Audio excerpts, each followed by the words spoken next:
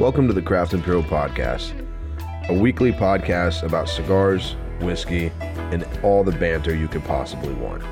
You'll join your host, the Bourbon Cowboy, the Viking, as each week we get into different cigars, different whiskeys, budget, hard to find, unicorn, you name it.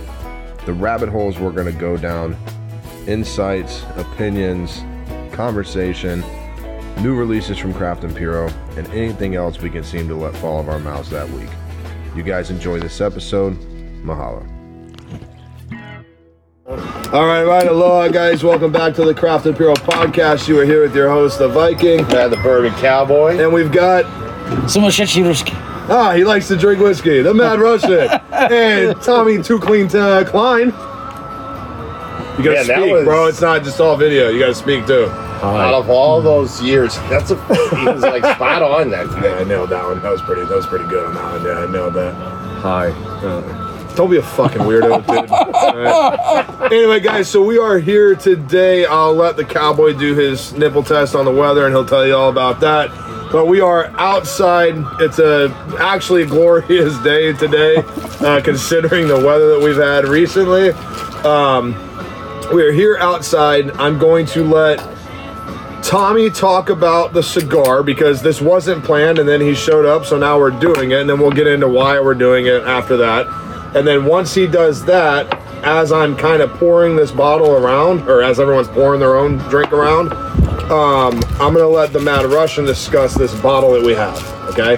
So Tommy, how about you start with the cigar, let us know what we're smoking, and then I'll get the bottle out and we'll start doing that, and then Russian, you'll follow up on the bottle. Okay. All right, I can do that for us. So today, I brought in the sun-grown Garofalo La Familia. And here you go, if you can see it. If you can't, I'm sorry. These are, the entire Garofalo La Familia line is 6 months aged in charred bourbon barrels. He's not paying attention. I'm listening. Okay. So what we have here is a Nicaraguan wrapper binder filler. This, being the Connecticut, is Connecticut wrapper Nicaraguan binder filler. And then the Maduro version is also Nicaraguan wrapper binder filler. So, but the key to these are they're 6 months aged in charred bourbon barrels. Get them in 5 different Batolas. Wonderful cigars, high medium strength. You get some real good sweetness from that charred bourbon barrel, so that works phenomenally. And there you go. That's the long and the short of it. Fantastic. What does the number symbolize on the wrapper? I can't see it because it's on the underside of it. What the heck are you talking? So mine has a 20. So I believe that is an established date on the blend, but I might be telling a lie, so don't hold me to that. I like that label. All right, so Mad Russian, why don't you get into this Booker's bottle here? So I read about some of the foreign releases of Booker's, and whenever I travel, especially outside the country, I go out of my way to find them. I had a lot of other sightseeing to do in Australia, but I went to liquor stores looking for that. I went to duty-free stores looking for it, and I couldn't find it. It was all sold out everywhere. I found great stuff to drink in Australia, but just not Booker's. And then I got this email, what sounded kind of shady. Sounded like maybe it's a scam, but I thought, okay, I'll give it a try anyway. So I ordered 2 bottles, and we'll see what happens. And then it showed up. This is the Booker's meant for the Australian market. So I believe this is the 2022 first release. Yep. And so what I want to say, well, first, let's cheers this, and let's get into this. Wow. Let's see what we think. And then we're going to go into a little bit of Booker's history here, because I'll kind of rerun through my Booker's history again, and we'll do that, but let's see.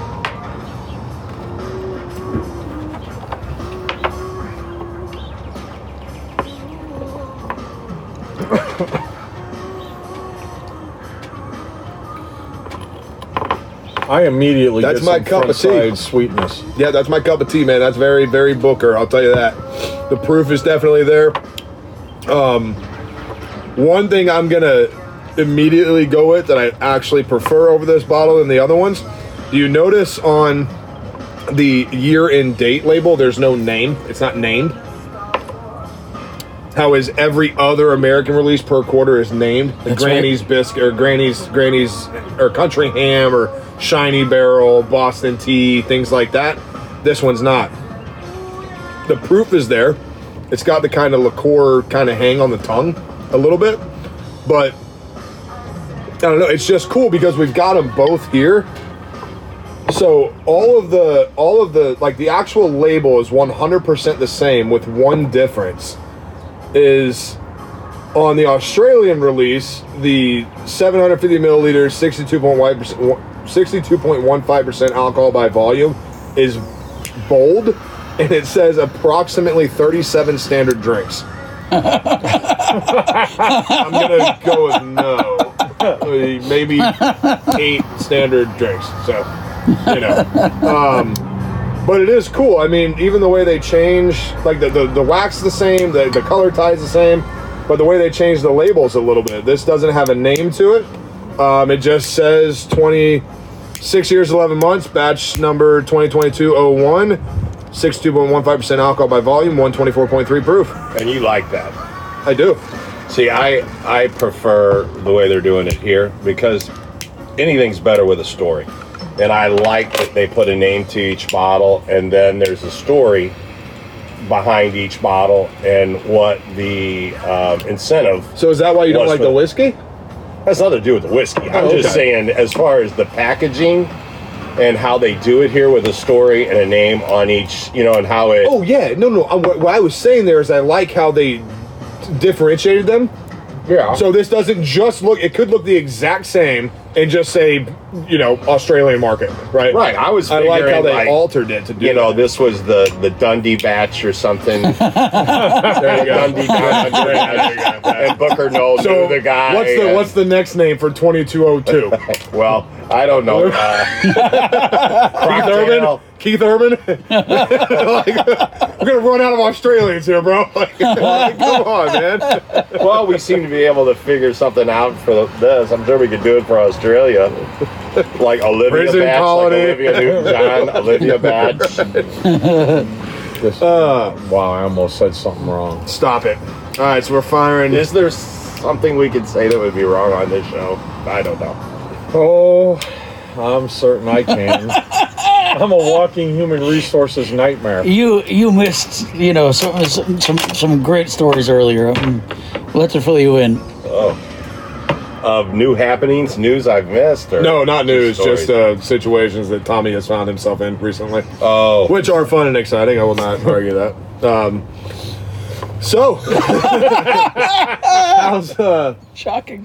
how's this cigar off the get-go? What do you guys think? For being sun-grown, and you did say these were what part of it was aged in bourbon These barrels? cigars aged in a So post roll, Yes. then they go in? Okay. 6 months Okay. in a charred bourbon barrel. When that happens, so I've never actually seen even a picture of how that's done. Do they pack it into the barrel?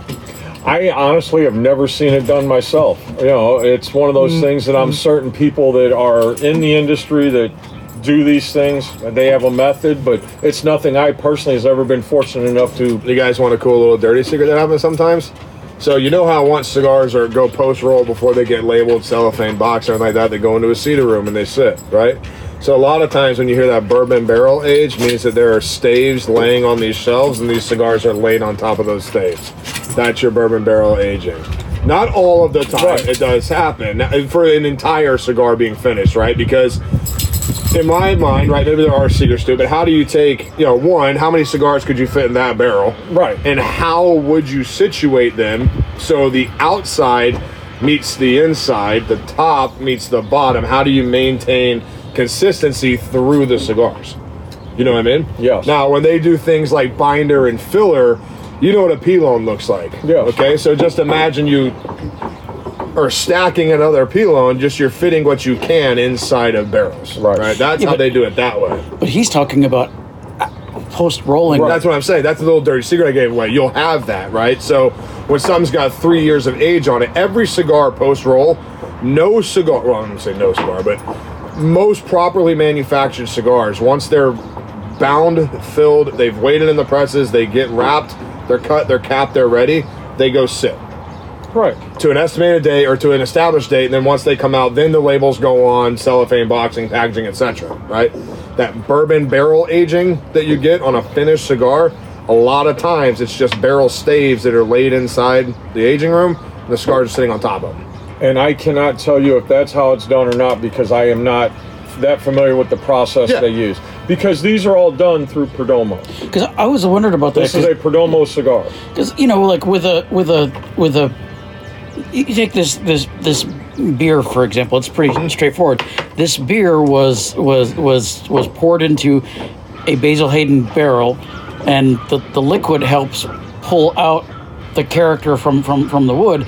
And I was always curious about what method they use to extract the flavor. Right. Well, the only thing I look at is if you have a post-rolled cigar and you're using a barrel, and you literally are going to use the barrel. The problem I see is the cigar that's in the middle, that group of cigars in the middle, are not getting the same touch No, that the ones on the outside. Yeah, they're not getting the moisture draw from the humidity from the Right. outside. That's my question. So right? using Yeah. your theory, that you said you knew how some of them were done, maybe that's the smart way to do Well, it. and the reason you think about that, right? So, like when you build a pilone inside a barrel, right? How natural fermentation takes place, the constant stacking of moisture on top of each other creates heat, creates humidity. Right. That forces air to go up and out. When it's into a barrel, it goes up and Mushrooms around, down. right? Right. It has to. It's got nowhere to go. So that's where you do get a lot of the. When you have barrel aged product, it's not normally the entire cigar. It might be the wrapper. I'm finding binder to be more popular now because wrapper's so sensitive. Right. You know what I mean? Like you don't want to, and it's expensive. You don't want to ruin. You know, if you got 100 barrels with enough wrapper leaf in there to do 10,000 cigars, you lose half of it. You lose a quarter of it, you're in trouble. Right, that's you a don't chunk of have change. you don't have your projected outcome. It's not there anymore. You're going to be hurting a little bit. I agree. But I don't know. The one thing I will say about this cigar, this doesn't, out of all the barrel aged stuff that I've smoked, I'm sure we've all smoked them around and around. This doesn't really present too much of that kind of that tanning Right. of it. There's a sweetness to it that kind of meets the, like, it being sun grown. The immediate thing I think when you got sun grown wrapper, Corojo probably. Nicaraguan. Seed variety, Corojo, Criollo. Right, but they don't give me that. Okay. Normally, sun-grown wrapper, that's where you get a lot of that black pepper, like just the Right. boom on it, right? I find pepper in it just starting, but there's this sweetness that's there. It just, I don't know what it is. I'm not going to call it, but it's Right. just, it goes sweet, then it goes raw black spice. I agree. You know? Like I said, I think they're phenomenal cigars. I really do. The collaboration they have with Perdomo to get these cigars, and Is then it a shorter bottle? It is. yes, it is. Interesting. Wait, Just slightly. It's shorter. no, I think the bottle's the same. The Look cork's here. higher. Look here, not at the cork. It's just a slightly smaller bottle. Yeah. I don't know. I don't know. I do. I'm looking at it. I think what's going to be interesting, and I would suggest we do this one right after, because this is, We could do it side by side. Yeah, there's enough biscuits. glasses here. We can do it side by side. I was telling this is beaten biscuits, and it's got a little of that sweet doughy in Let's it. do it. It wouldn't surprise me. This is beaten biscuits. And, you know what I'm saying? Well, that's 2 This years is- apart, though. This is 6 years, 8 months. How many is that? 6'11". Yeah. This is 63.5. This is 62.15. So what we could do is, I'm just saying. what is I don't think they've Booker's? reinvented anything for Australia. I just think put it in a damn bottle and send it out. Okay, Get here. him, You cowboy. ready? You Get ready him, for this? cowboy. So Booker's 2201 was Ronnie's batch, which we have at home. 62.15, 124.3 proof. Oh, That's what it is. It's Ronnie's batch. Damn, I should have done this before I'd have brought the bottle. Yeah, that's exactly what that is. Age 6 years. Oh, I can't see 8 it. months, No, maybe? I can't see it there. 6 Anyway. years, 11 months. I'm just saying, you tell any bourbon guy, oh, it's Why you fresh. gotta go and spoil that, man?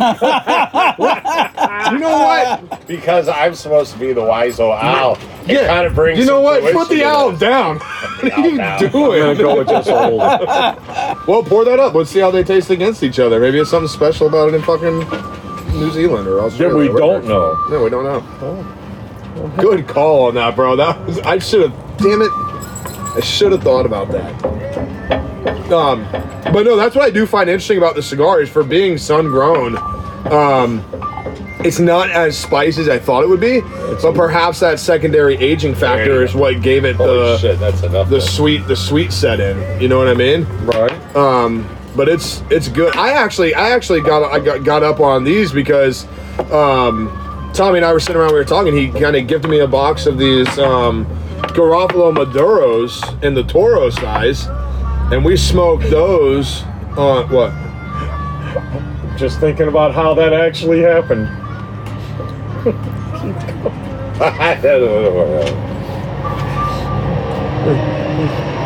What?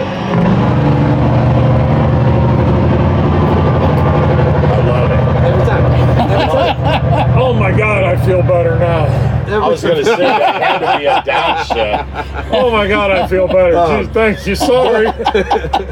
But we smoked the Maduro on Super Bowl, and that was a very good Maduro cigar. Now, I'm not too strong, rather medium setting, but it had great body to it. It was sweet.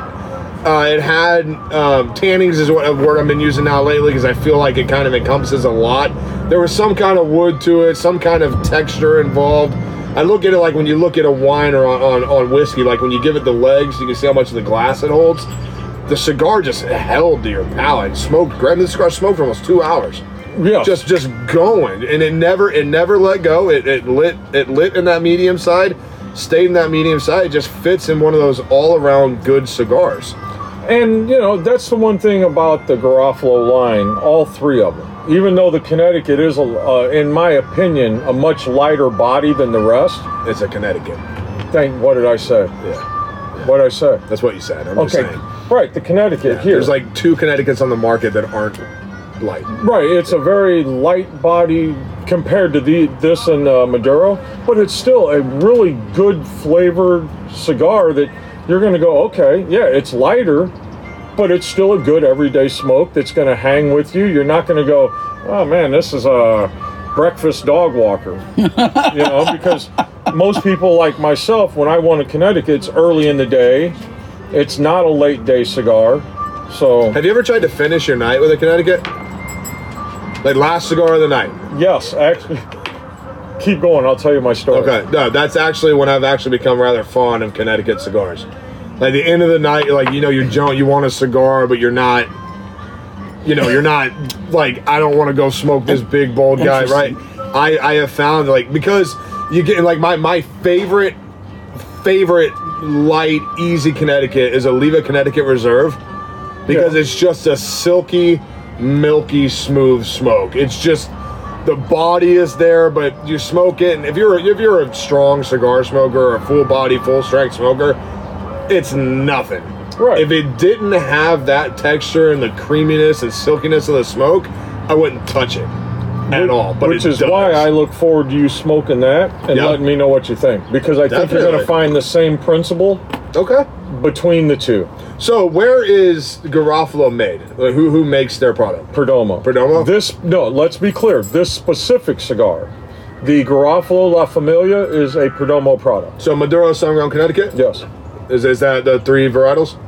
Yes. Yeah. Okay. Cool. All right. You know, people, we collaborate with a lot of different manufacturers. As Right. you know, with the Firecracker that's coming out, can I talk about that? Of course. It's So up to you. Yeah. we've got the Firecracker that literally, I believe, shipped yesterday. It's the St. Patrick, which is a collaboration with All Saints, and we've had All Saints on the show. It's a small barber pole, wonderful cigar, which, you know, I've got samples coming for you guys. When I get my box, I got one. You guys will get to try it. But that's how United works. The Atabey, the Byron, and the Bandolero, that's Select Tobacco, which is Nelson Alfonso. And we work with Nelson Alfonso as, I don't even want to use the term distributor because we sell all of his product. But you get the point. They work with whoever wants to work with us. The Jose Dominguez, the Yaya, again, great guys that we work with. So they produce cigars, we sell them. For the record, while he's busy, which one, the second bottle we tried, that is phenomenal. I like that better than the first. What'd you call it? Something biscuits? Beaten biscuits. Yeah, that is a phenomenal bourbon. Now, I will say this, which I feel like a broken record, but like a cigar, when you first light it, I'm convinced now, because I know on our show we try to talk about the cigar right away, but I think until you get about an inch, 2 inches in, you're really... You're not getting I'm the not body. really getting the cigar yet. Right. And I think when you open a bottle of anything, I think it needs to breathe, and that sounds like a wine thing or whatever, but just to open it, drink it, and put it on the show. This, we may have already tasted this beaten biscuit 2 times. It's this was a what year was this? 2019. Okay. Oh, So I'm just saying, this is, I'm not, it hasn't aged, but air's got into it and it's changed it a little bit. Well, sure. And I find them to be, their true kind of reflection comes out after the bottle's open and it's had some air hit it a little bit. And so it may be a little unfair, because this to me seems a little tainty hot. Well, this is too. I mean, like, I do agree. You know, you've talked about that over and over. You're the one that taught me that, about letting the bottle breathe a little bit, because, like, coming from Scotch, you can open a Scotch up, pour that damn thing. It's just as sweet and it's just going to be forever, right? With Booker's, and that's what I was going to get to. You know, Booker's, when I latched on to bourbon, I think I latched on to Booker's harder than anything else. Like, I just fell in love with Little Book. I love all the collections. It's fun. But even with what you said, this bottle's over a year old and still sealed. Do you think that's a little different to it? Definitely when the air gets to it. I mean, the prime example that we've had on the show is that goddamn Evan Williams. That bottle and bond. Isn't it? Yeah. When me and you opened that, we were like, oh my God, this is crap. Yeah. And I don't think me and you've ever done that for any bottle we've ever opened up. We've never agreed. I shouldn't say we've agreed when we both, like, when it's something in our wheelhouse. I don't think either one of us been like, we don't dig that. That was the first time that thanks, brother, that we opened a bottle. So speaking of that airing, I'm gonna let the Australian sit. I'm gonna sip on this beaten biscuits, and then I'm gonna come back to that, let it oxidize for a while, and then I'll see what happens to that. But the proof is in the pudding. But that Evan that Williams first bottle, that was the now first could bottle. be. I would like for us to take the 6-year and drink it against that bottle now, because Heaven Hill 6-year against Evan Williams bottle. Yeah, I think you'd be a little surprised. Wait, is Evan Williams Heaven Hill? Hell yeah, It's Elijah Craig. Yeah. Evan Williams is Heaven Hill. Yeah. It's one of their #1 sellers. All right, can I show my ignorance for a moment? Yeah, shit. Oh, there it I'm a is. Scotch guy.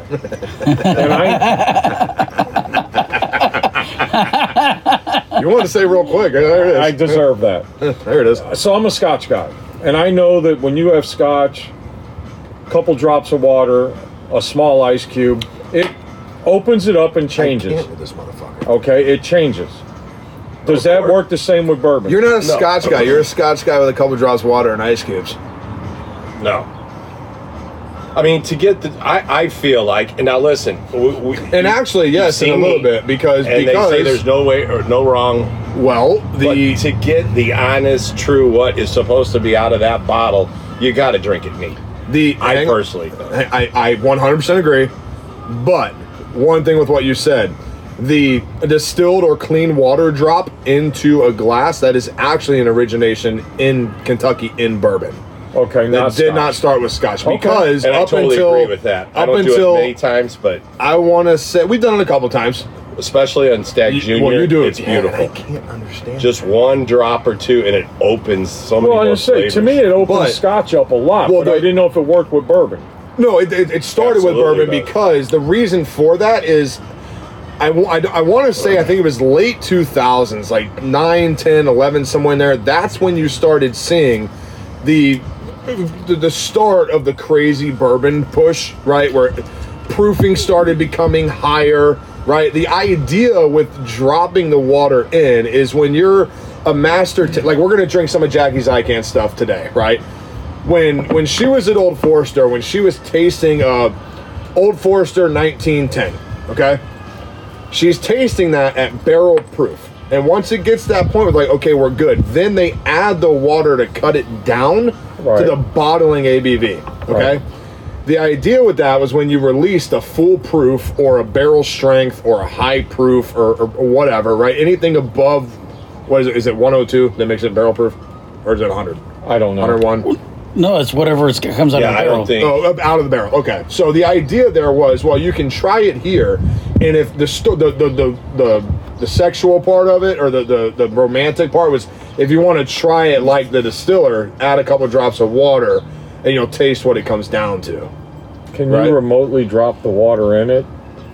Like by I mean, if you drone? got that, Like by you fly a could probably- drone over? I mean, I'm drop a just little curious. water? Can you remotely drop the water in it? If she's an available participant, yes. But that's where that came from. And Okay. reason for that is in Scotch, again, up until the early 2000s, you can fact check this. I don't think there was such a thing as a cask strength Scotch until the early 2000s because they were trying to get ahead of the bourbon push. Okay. Right? When high proof stuff started coming out. And the funny thing to me is there are bourbon drinkers that can drink up to 146 proof and just love it. Oh. And then you give them 109 proof Scotch. And they're like, can't do it. It's just so different. In prime example, when we were with Edgar at Cigar Vault that day with Mark, remember we Yeah. had that, we poured it. He brought a couple of you were there. He brought a couple of barrel strength or cash strength is what they're called in Scotland. Right. These cash strength, they were Cask strength. 112, 115. But we were drinking them directly against 114, 116, 118 bourbons. And the number one thing that really kind of goes between them is Scotch is always airier. It's lighter. Yes. Always. It doesn't have the density that a bourbon does, right? And I think that straight comes down to the grain you're using. You know, I mean, it's just the way it works. But that's where that originally came from. Okay. The whole the drop of water. And that's why I was asking, because I only like low proof bourbon. I'm weird that way. No, I you guess. don't, because you're enjoying the shit out of I'm some. drinking high proof, but when I'm going to sit and just drink, I like that 80 to 90 proof. There's a lot less burn. It's not as much heat. That's why I'm a big Scotch guy. But I would invite you because we've had this conversation before. The three of us actually have like in depth sitting around drinking all night, and it's very interesting the way that bourbon has changed over the past give it 15 years, right? I think people found out that when you start taking the number one I think that started it for us was Yellowstone. Okay. I was never a Yellowstone drinker. We had it at Lit when they did their first original 93 proof barrel pick, and we went out there and did the blind taste on it. And it's a bourbon. You can drink it. You don't feel any. Oh shit! You don't feel anything, Settle etc. down, Right? Skippy. I know. I'm sorry. But it was fun though. We 100% identified the Viking. identified blind the, to immediately, right? Yeah. Immediately. But now, when you're seeing these barrel picks on Yellowstone, I have not seen since Lit did that 93 pick. I have not seen another 93 pick. I'm seeing everything at 102, 109, 111, 115, 121. When you get into certain things, I think the bottle and bond thing has always been this mystical fun, right? Like, and we haven't found very many. I think we found a bottle and bond we didn't like. with the exception of Evan Williams, the They're one all a time. little different, but yeah. But when you start, I'll get you a couple. I'll give you a couple of bottles of some of these like 111, 115 bourbons from fairly well known or not well known.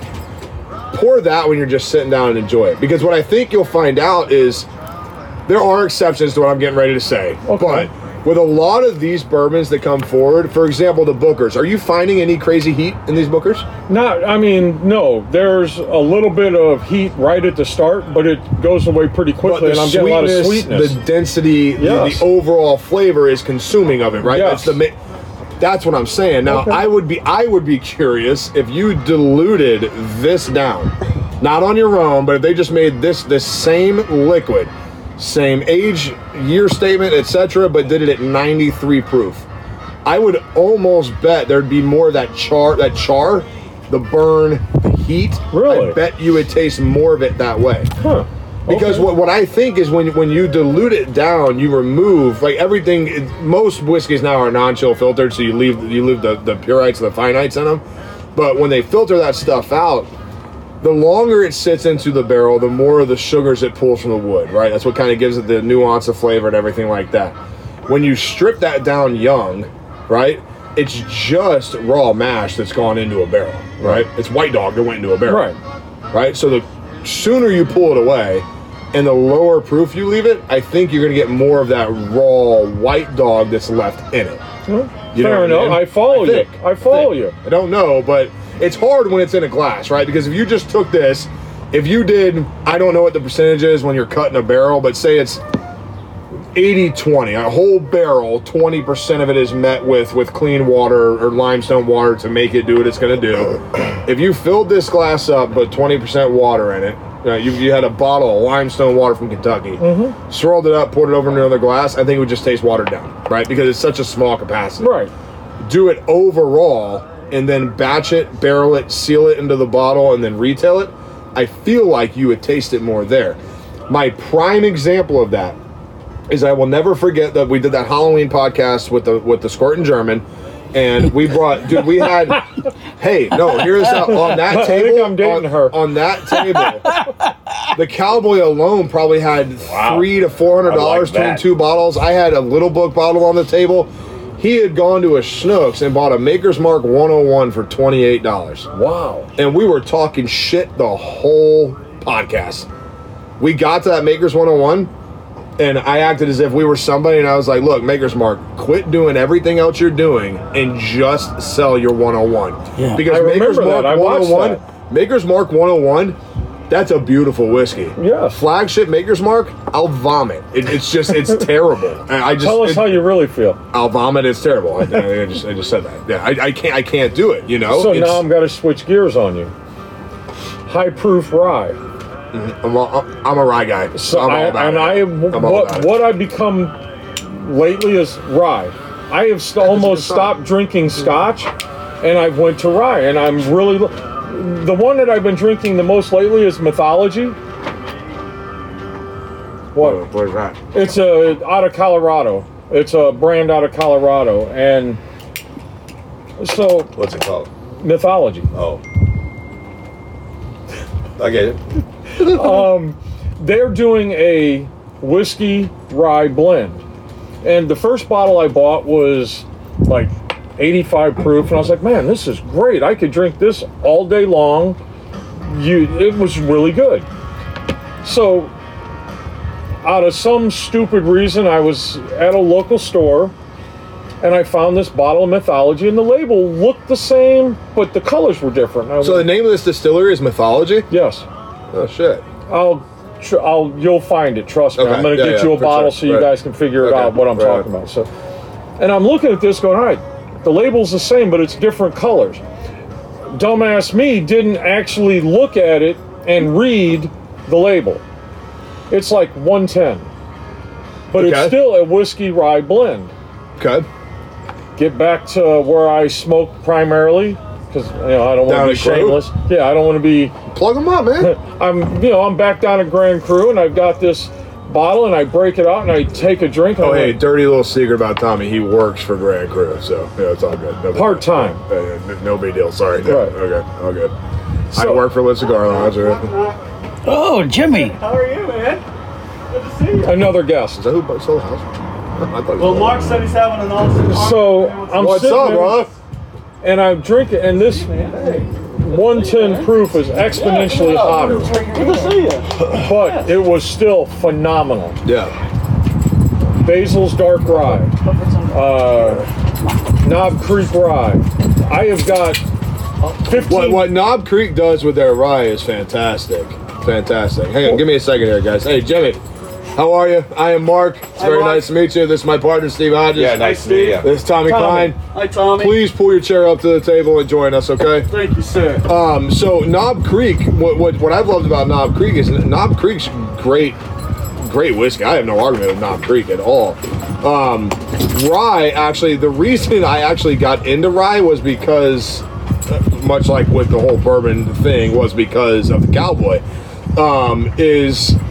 I tell this Peerless story far too often, but it's why I'm going to do it. It was his anniversary, probably 4 years ago, maybe. I don't know, 3-4 years ago. And I was on the way over to his house for their little party, and I was like, "Oh shit!" Like I got Jane on a bottle of wine, but I didn't bring shit. Like I didn't bring shit for Hodge. Like I got cigars and stuff, but like I got some. So I ran in, and Total Wine had a barrel pick on a 3-year Peerless rye, right?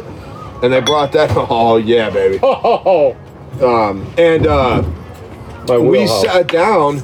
No, you have no idea what that is, Yes, I do. do you? That's Irish, not Scottish. Right, I okay. drink that. Shut up. Well, I thought, you know, So we since- sat down, and cigar. Okay. Okay. Hey, Mark. Sideways. Fuck you up your ass. And I will pay $20. Told you it's about the Benjamins, 20 baby. bucks is 20 bucks. But so I got him that bottle of that rye, and There you go. I brought it to him, and then I suddenly realized why that name Peerless was so much in my head. Is the cowboy had told me over and over that he did not like Peerless. No. But then we drank that rye. So then from there, we went downstairs into the cowboy bar, and we had multiple different ryes that night. We brought up, that was when the old Fitz playoff stuff started happening off, and we jumped right on. We jumped right into it. So, but Am I a fucking amateur over here? do you want me to answer that? Yes, Popeye, I do. Yes. Yes. Thank you, Popeye. Amateur. Because apparently Can Popeye you was a tell these Viking guys also. really like each other? Yeah, it's a fuck you hate relationship. Just But no, dude, I'm a big rye guy. I very much I think I found that I like higher rye. Because I don't mind the spice that's in rye. I think a lot of people confuse the spice in rye versus the heat, trying this. burn, char. Start here. Yeah. Heat, burn, char that comes from higher bourbon, right? Would you agree with that?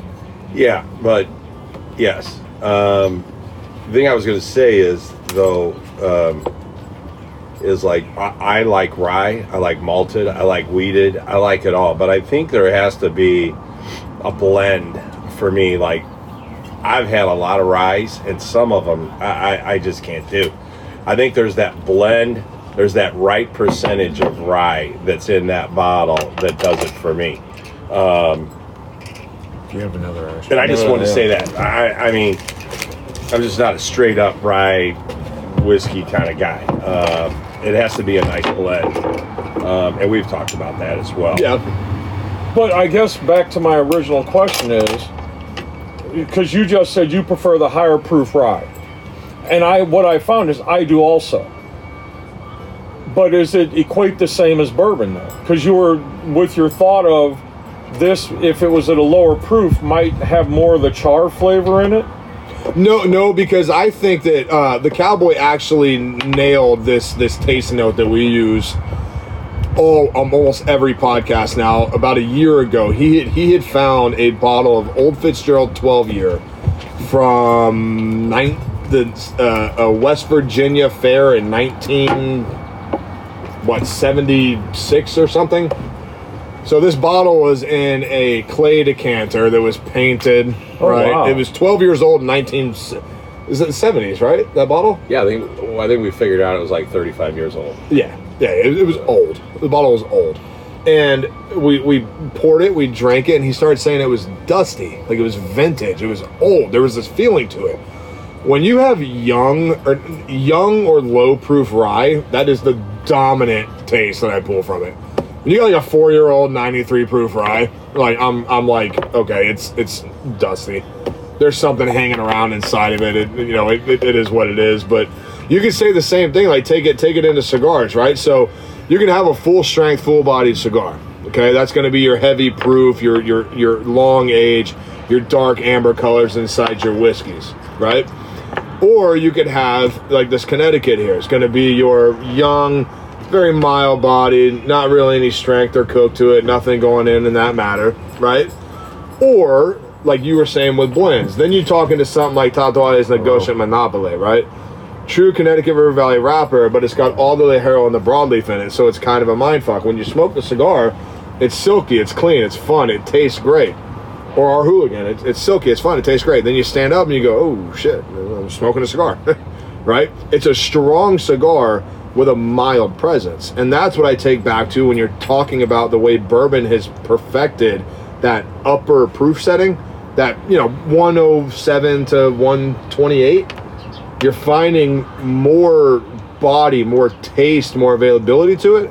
But at the same time, you're still drinking 125 proof bourbon, right? Right. You know what I mean? I mean, it's still more consumption than as if you drink 6 of those, the way you feel versus the way you feel if you drink 6 86 or 93 proof bourbons, right? I also think that we also have to remind everybody that we're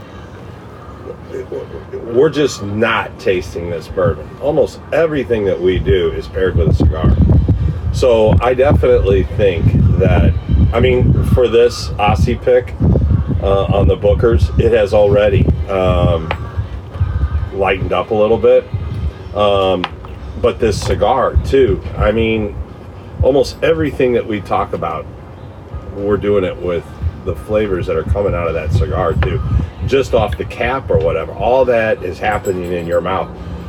So I think all of it has to play into what we're tasting. Do you prefer the ones that the ryes that have a finish?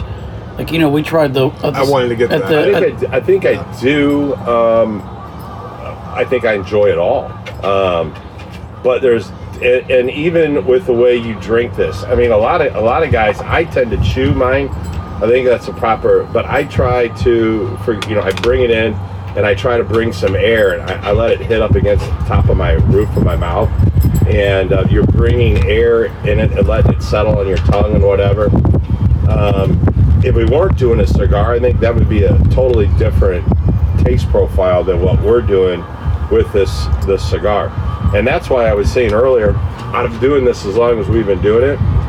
That's why I tend to get into the cigar another like 2 inches or whatever, 1.5 inches, 2 inches, and see what that cigar is really doing, and then how it affects, and let this open up a little bit. This has already changed. Yeah. Just in the short time that we've opened it up. So to your point, when you asked about ryes being finished, I wanted to add this in. What I have found, and just recently, probably the past year, with a lot of the ones I've tried, I think the best whiskey to finish in something is rye. Because rye, depending on the percentage of rye in a bottle, it adds such a unique. You can get that like raw black pepper spice, or you can get that gin floral spice, or you can get that soft. Jono's always comes with that white pepper shit, right? That little citrus bang that you get. Rye finished in a sherry or a rum or a port, it is such a contrast that just meets so well in the middle, right? If you've had a sherry finished bourbon, I hate to tell you guys, you've had a sherry finished bourbon, okay? Like, there's only change the proof a little bit, a little more time. If you're using pack sherry or Pedro or things you can do to alter it, but I think rye is the finish in the bourbon. Sure, and then some of those guys in barrels, sorry. Yeah. But then some of those guys, like we talked about the Rieger, they pour the sherry into the whiskey barrel because they found that there was a legal loophole that as long as to a certain percentage, they could pour wine into the bourbon and still call it bourbon under the legal designation. Well, and that's what's interesting too, because you want to go back to Scotch. So I want to say it was 84. The Pax Sherry is a type of wine that is made in France. That Scotch whiskey was adding that to create the color. That was removed. You can no longer do that. That's outlawed in the production of Scottish whiskeys. You know what I mean? Yeah. So from there, that's when all the French oaking and all that stuff came in, and you started moving that way, right? Using Pedro Jimenez barrels and things like that to create that. And actually, I forgot. But Basil Hayden does that, Yes. right? We found that out. Like, I Yes. love that the green label. Is that double rye, 10-year rye? Yes. Yeah. Basil Hayden. But then you find out that how does it get that this is a 6-year-old whiskey, and it's darker than a 19-year-old Old Fitzgerald. How does it get that color?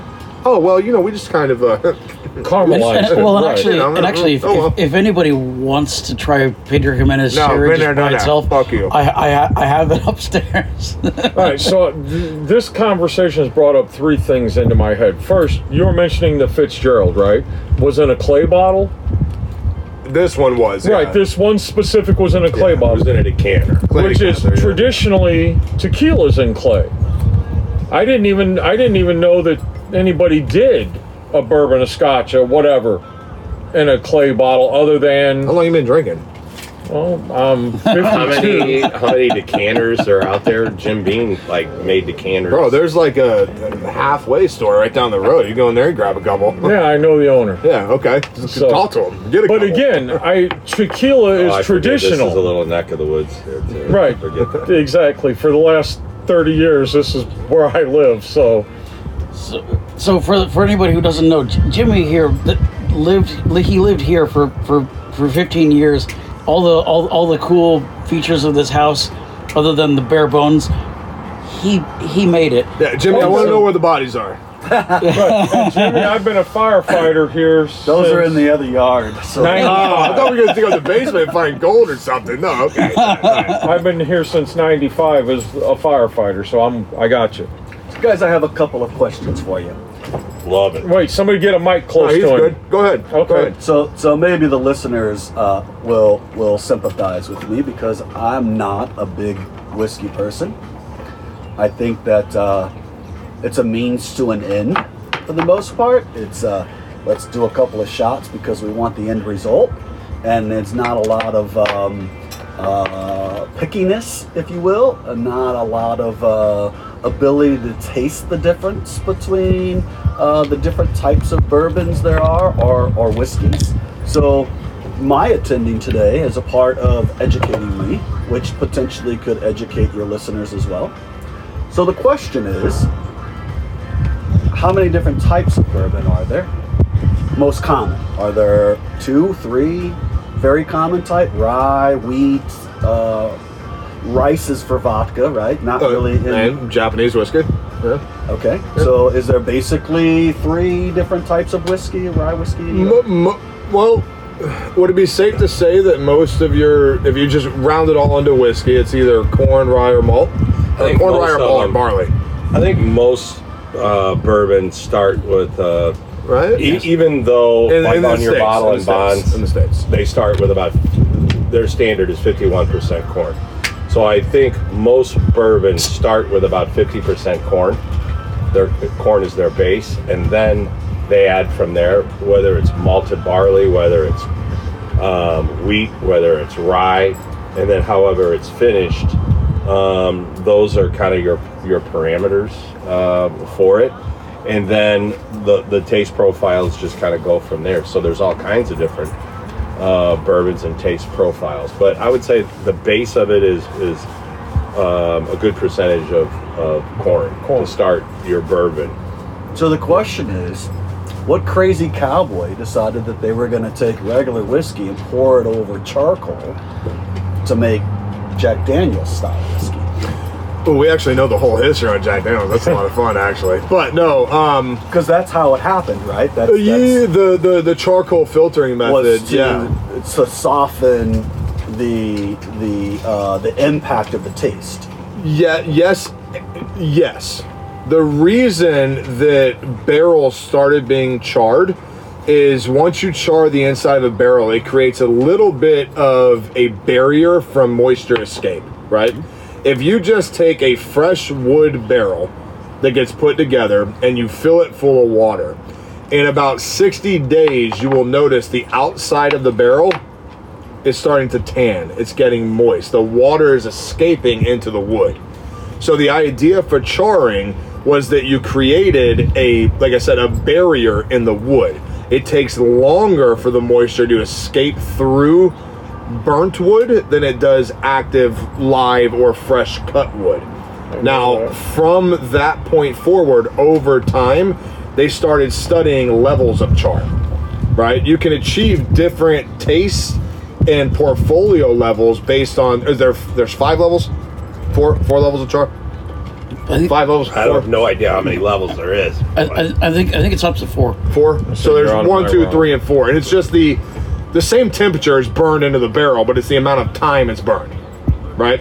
And those different times that are burned into those barrels will honestly overall alter the amount of time the whiskey can stay in the barrel, and the time or the taste, the profile that you're going for.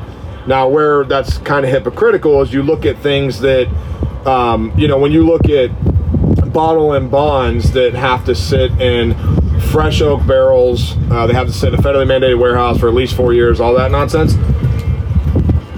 Do you char those barrels? Yes. I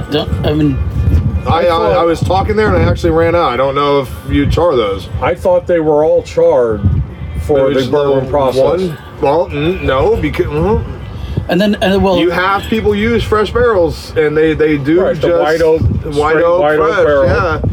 Oh, And true. there's no char level to some of them. I actually don't know that. I don't know. Fair enough. So Sorry about that, Jimmy. I went on. I was going That's strong, all and then I speed bump. I So don't here's fucking Pretty idea. typical of you Vikings. Hey, suck my dick, bro. So, how about one of you guys with the phone figure that out, huh? So here's the next question, which I'm quite sure many of your listeners will ask or are wondering. The difference between whiskey and bourbon. Is it really where it's made? Up until about 4 years ago, yes. It just was, if it was Kentucky, it was considered a bourbon. If it was Tennessee, it was considered a whiskey. Yeah, so Kentucky held for the longest time, they held the legislative standard of Kentucky bourbon. Yes. Meaning that the whiskey and all the grain was used from the state. The barrels were aged in the state. The distillery was in the state. Every process happened inside the state. Since then, there are 4 states now that have had bourbon legislation laws that have been passed. Yes. You now have Missouri bourbon, you have Colorado bourbon, you have Virginia bourbon, and Texas bourbon. Right. Which No. essentially just means everything is sourced from that state. Yes. So bourbon whiskey, once again, is the same, other than everything's sourced in the There's same specific state. standard guidelines that you have to go through for it to be considered a bourbon. Right. And that's the mash bill, essentially. And correct? that is, the standard And was location, developed in right. Kentucky, and if you follow those standards and you do everything the same way Kentucky does here in Missouri, legislation has been passed that can be a bourbon as well. So we have Missouri bourbon because we follow the same standards that have been accepted in Kentucky, have been accepted here in Missouri. Okay, hey, has anybody come back to the, Yeah. as it's been coined, the Aussie release Yes. of 2201? Have you found that it's opened up? Yes, that's what Yeah, I it was has saying one. earlier. So- So I'm referencing you. That's what I'm talking One of about. the yeah. questions I was going to ask when I said I had 3 things that came to mind. This is the... Beaten biscuits. Thank you. When I smell this, do you want to know what I smell? Yes, we do want to know. Cake batter. Well, Beaten. that's beaten That's biscuits. my point, Yeah. because I couldn't remember that was the name. But This is what I was saying earlier that I find very fun that I actually, normally you've heard me say this a million times on podcasts. I hate when bottles, they'll hang that little dog tag or they'll put it on the side. They'll give you the tasting notes. And I've told you this before. I've done this with people. They can read the bottle. you tell them, like, if I had a bottle right now and I said, hey, it says you're going to taste cherries, vanilla, and a little bit of oak, and I pour it, every single one of you would be like, oh, there's like some cherries, kind of like a vanilla candy. It's, it's kind of oaky. Yeah, it's cool, right? Then I go inside and I pour the same bottle in glass. You don't know what it is. Every single one of your tastes will be different. Sure. Right? But what's unique about it is that Booker's puts an idea on the bottle. Okay. Right? They name it something because overall, when they were tasting it and bottled it, there was this idea, right? And there's always a story behind it. With the exception of, I think, 3 bottles of everything Booker's has done. Well, 3 and then forgetting the anniversaries, right? Because 30th, 50th, 25th, like, right. Don't worry about those. But with all of them, Blue Knight's Batch, Kitchen Table, and Shiny Barrel, I think are the only 3 that the name didn't really give any insight to the bottle. I think there's probably more than that than we think. But in saying that, out of the 3 years that we've been consistently drinking the 4 batches they put out a year, there are some that I don't give a shit what the label is on it. You know it. When you opened Backyard Barbecue, and you opened that lid, PDS damn, you got that smoke right off the bat. I got you. Of barbecue, country ham. But you smelled like a smoky ham in that bourbon. But for that flavor profile, I don't think that they've just decided we're going to find bourbon that reminds us of ham. No, it's the way it came out. Yeah, they pulled it from the barrel and decided, well, fuck it, that's what it makes me think of. So they bottle it like that. And to your point earlier, I like that the story part of the American releases because they explain their inspiration. You get that little card that's packed with the bottle. I don't know I mean, maybe some people don't read them, but actually it was kind of exciting. Not for flavor notes, but just to know what they had in mind when they released it. So the great thing about that is Booker's in these stories. For example, I'll take another one that I always remember is Shiny Barrel. Shiny Barrel came about. They were like, okay, this next release, they look throughout the Rick House, and the tasters are going around every day and tasting and seeing how the barrels are doing. All of a sudden, they find this one, because normally these guys have a nice sized belly.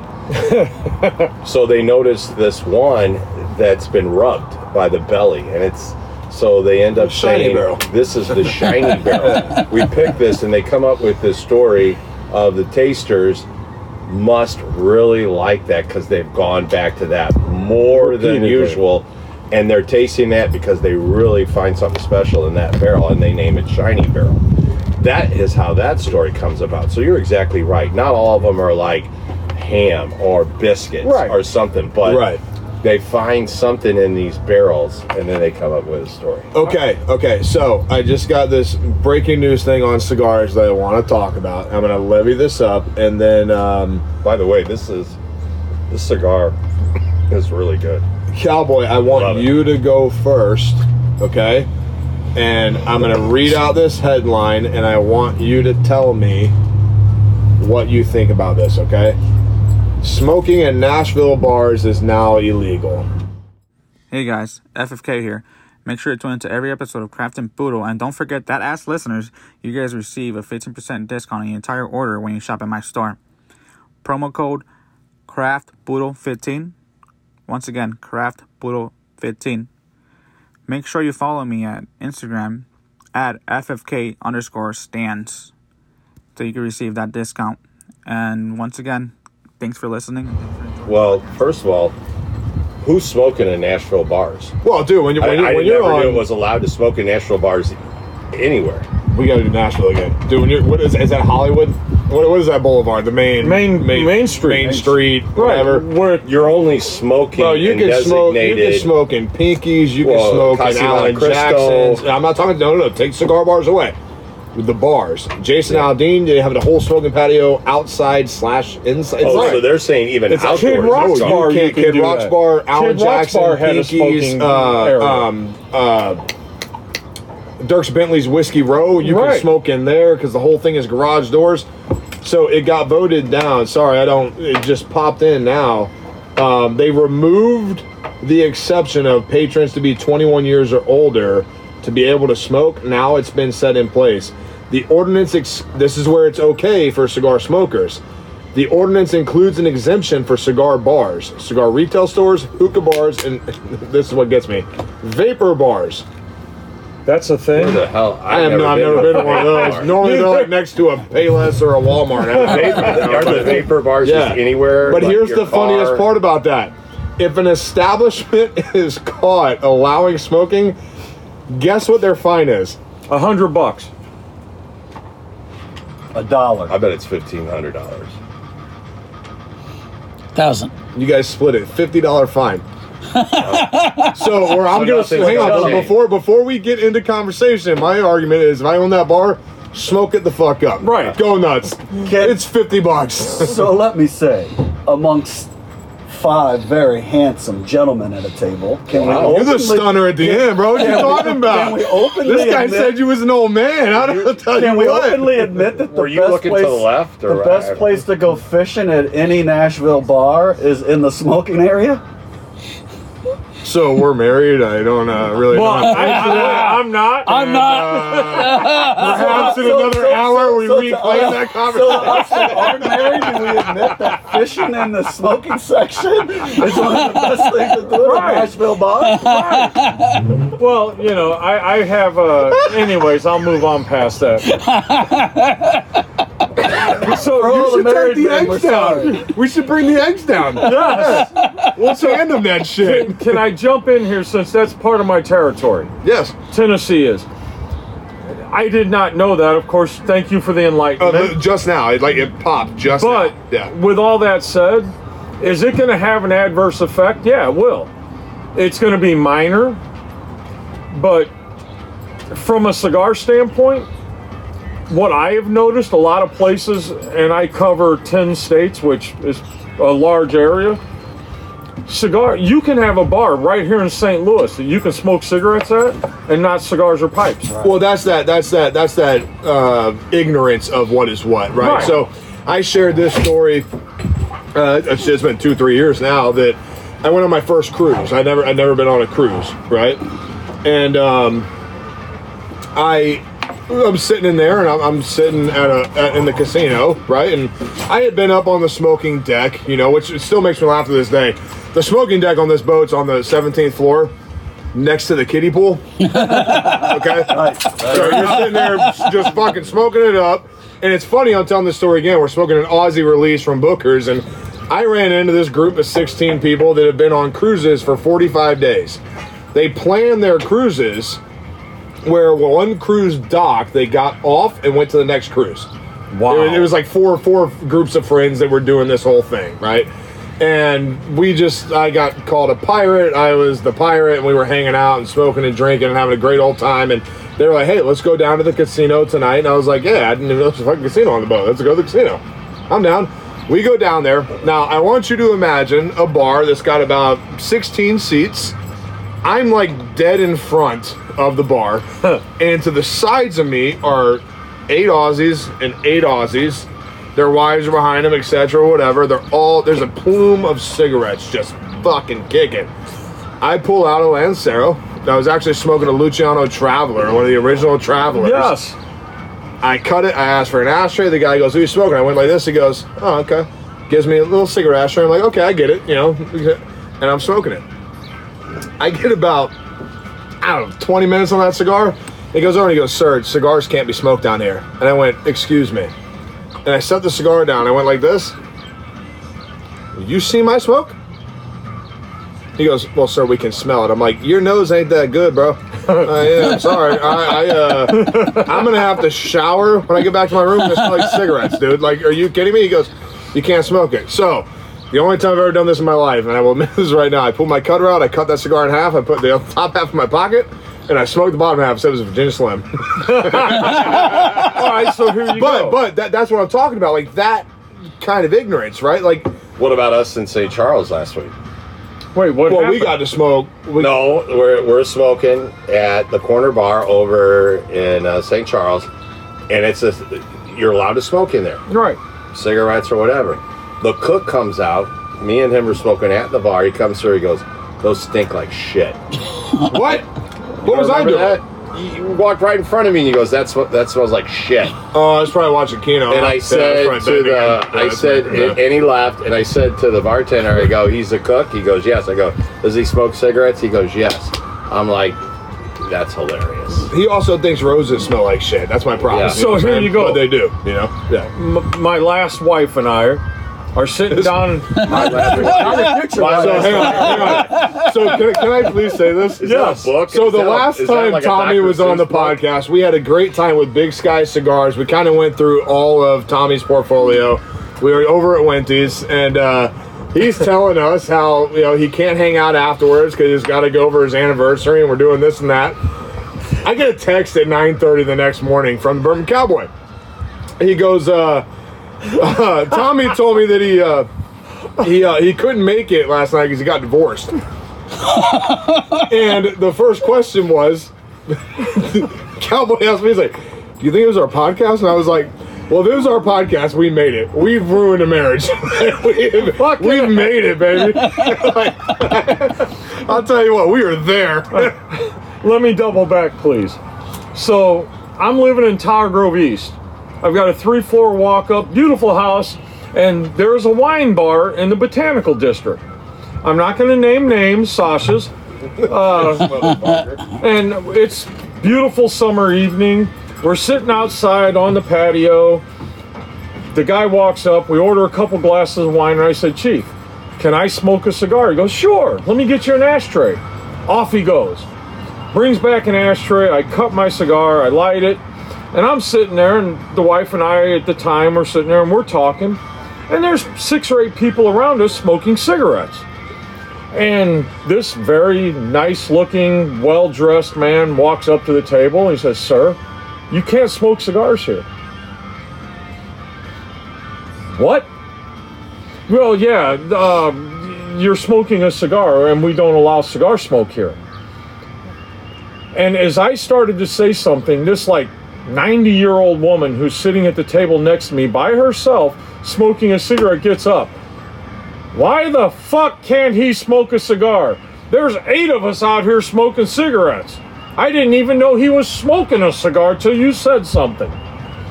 And my wife puts her hand on my arm because I'm getting ready to get up and have an argument with the guy. She's like, "Just sit there. Somebody else is handling your problem for you." Right? And this old woman proceeded to tear this guy a new ass for 15 minutes. Puts her cigarette out and lights another one. And she's steady blowing smoke in the guy's face. And so, it's okay that I do that, but this man who's just sitting there politely with his lady can't have a cigar. Are you just that stupid? And I'm sitting there going, wow, this woman is just railing. Beautiful. I'm loving it. And finally, the guy turns back to me and says, "Well, sir, I need to ask you to put your cigar out." And this woman, again, just explodes on the guy. Another 15-minute diatribe. So now I'm about halfway through my cigar, and I still haven't addressed the guy. So finally, he looks at the old lady and he says, "Ma'am, this really doesn't concern you because you're smoking cigarettes, not cigars." "God damn it, we're all just smoking, trying to enjoy some wine. Leave us alone." And the guy looks at me again. He says, "Sir, I need to ask you to put your cigar out." And I said, "Well, Chief, here's how this is going to play out. I'm about to tell you no. It sounds like a Clint Eastwood movie, doesn't And it? then I'm going to ask you to go call the police. Because a whole lot of city cops are my friends. And by the time they get here, I will have paid my check and probably been home and showered before they get here. Because they're not going to come here in a hurry for this. They've got serious shit to deal with." And the old lady goes, "Young man, do you have a cigar? I want a cigar now." I opened up my box and I handed this 90-year-old, she looked like she was 90, hell, I don't know how old she was. Handed her a cigar. She cut that fucker and lit it up right there in front of the guy.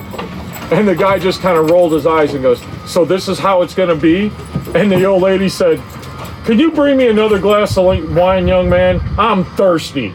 And that's where it got ended. This guy literally walked away from this old lady who was just browbeating him. And all I had like a 30-second conversation in a half an hour.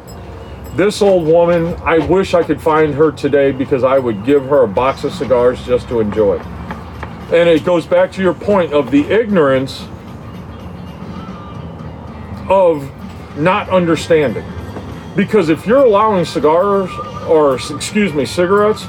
cigars and pipes aren't going to offend anybody. Well, so imagine this situation that kind of flip the script, and cigars are the primary smoking choice of the nation, right?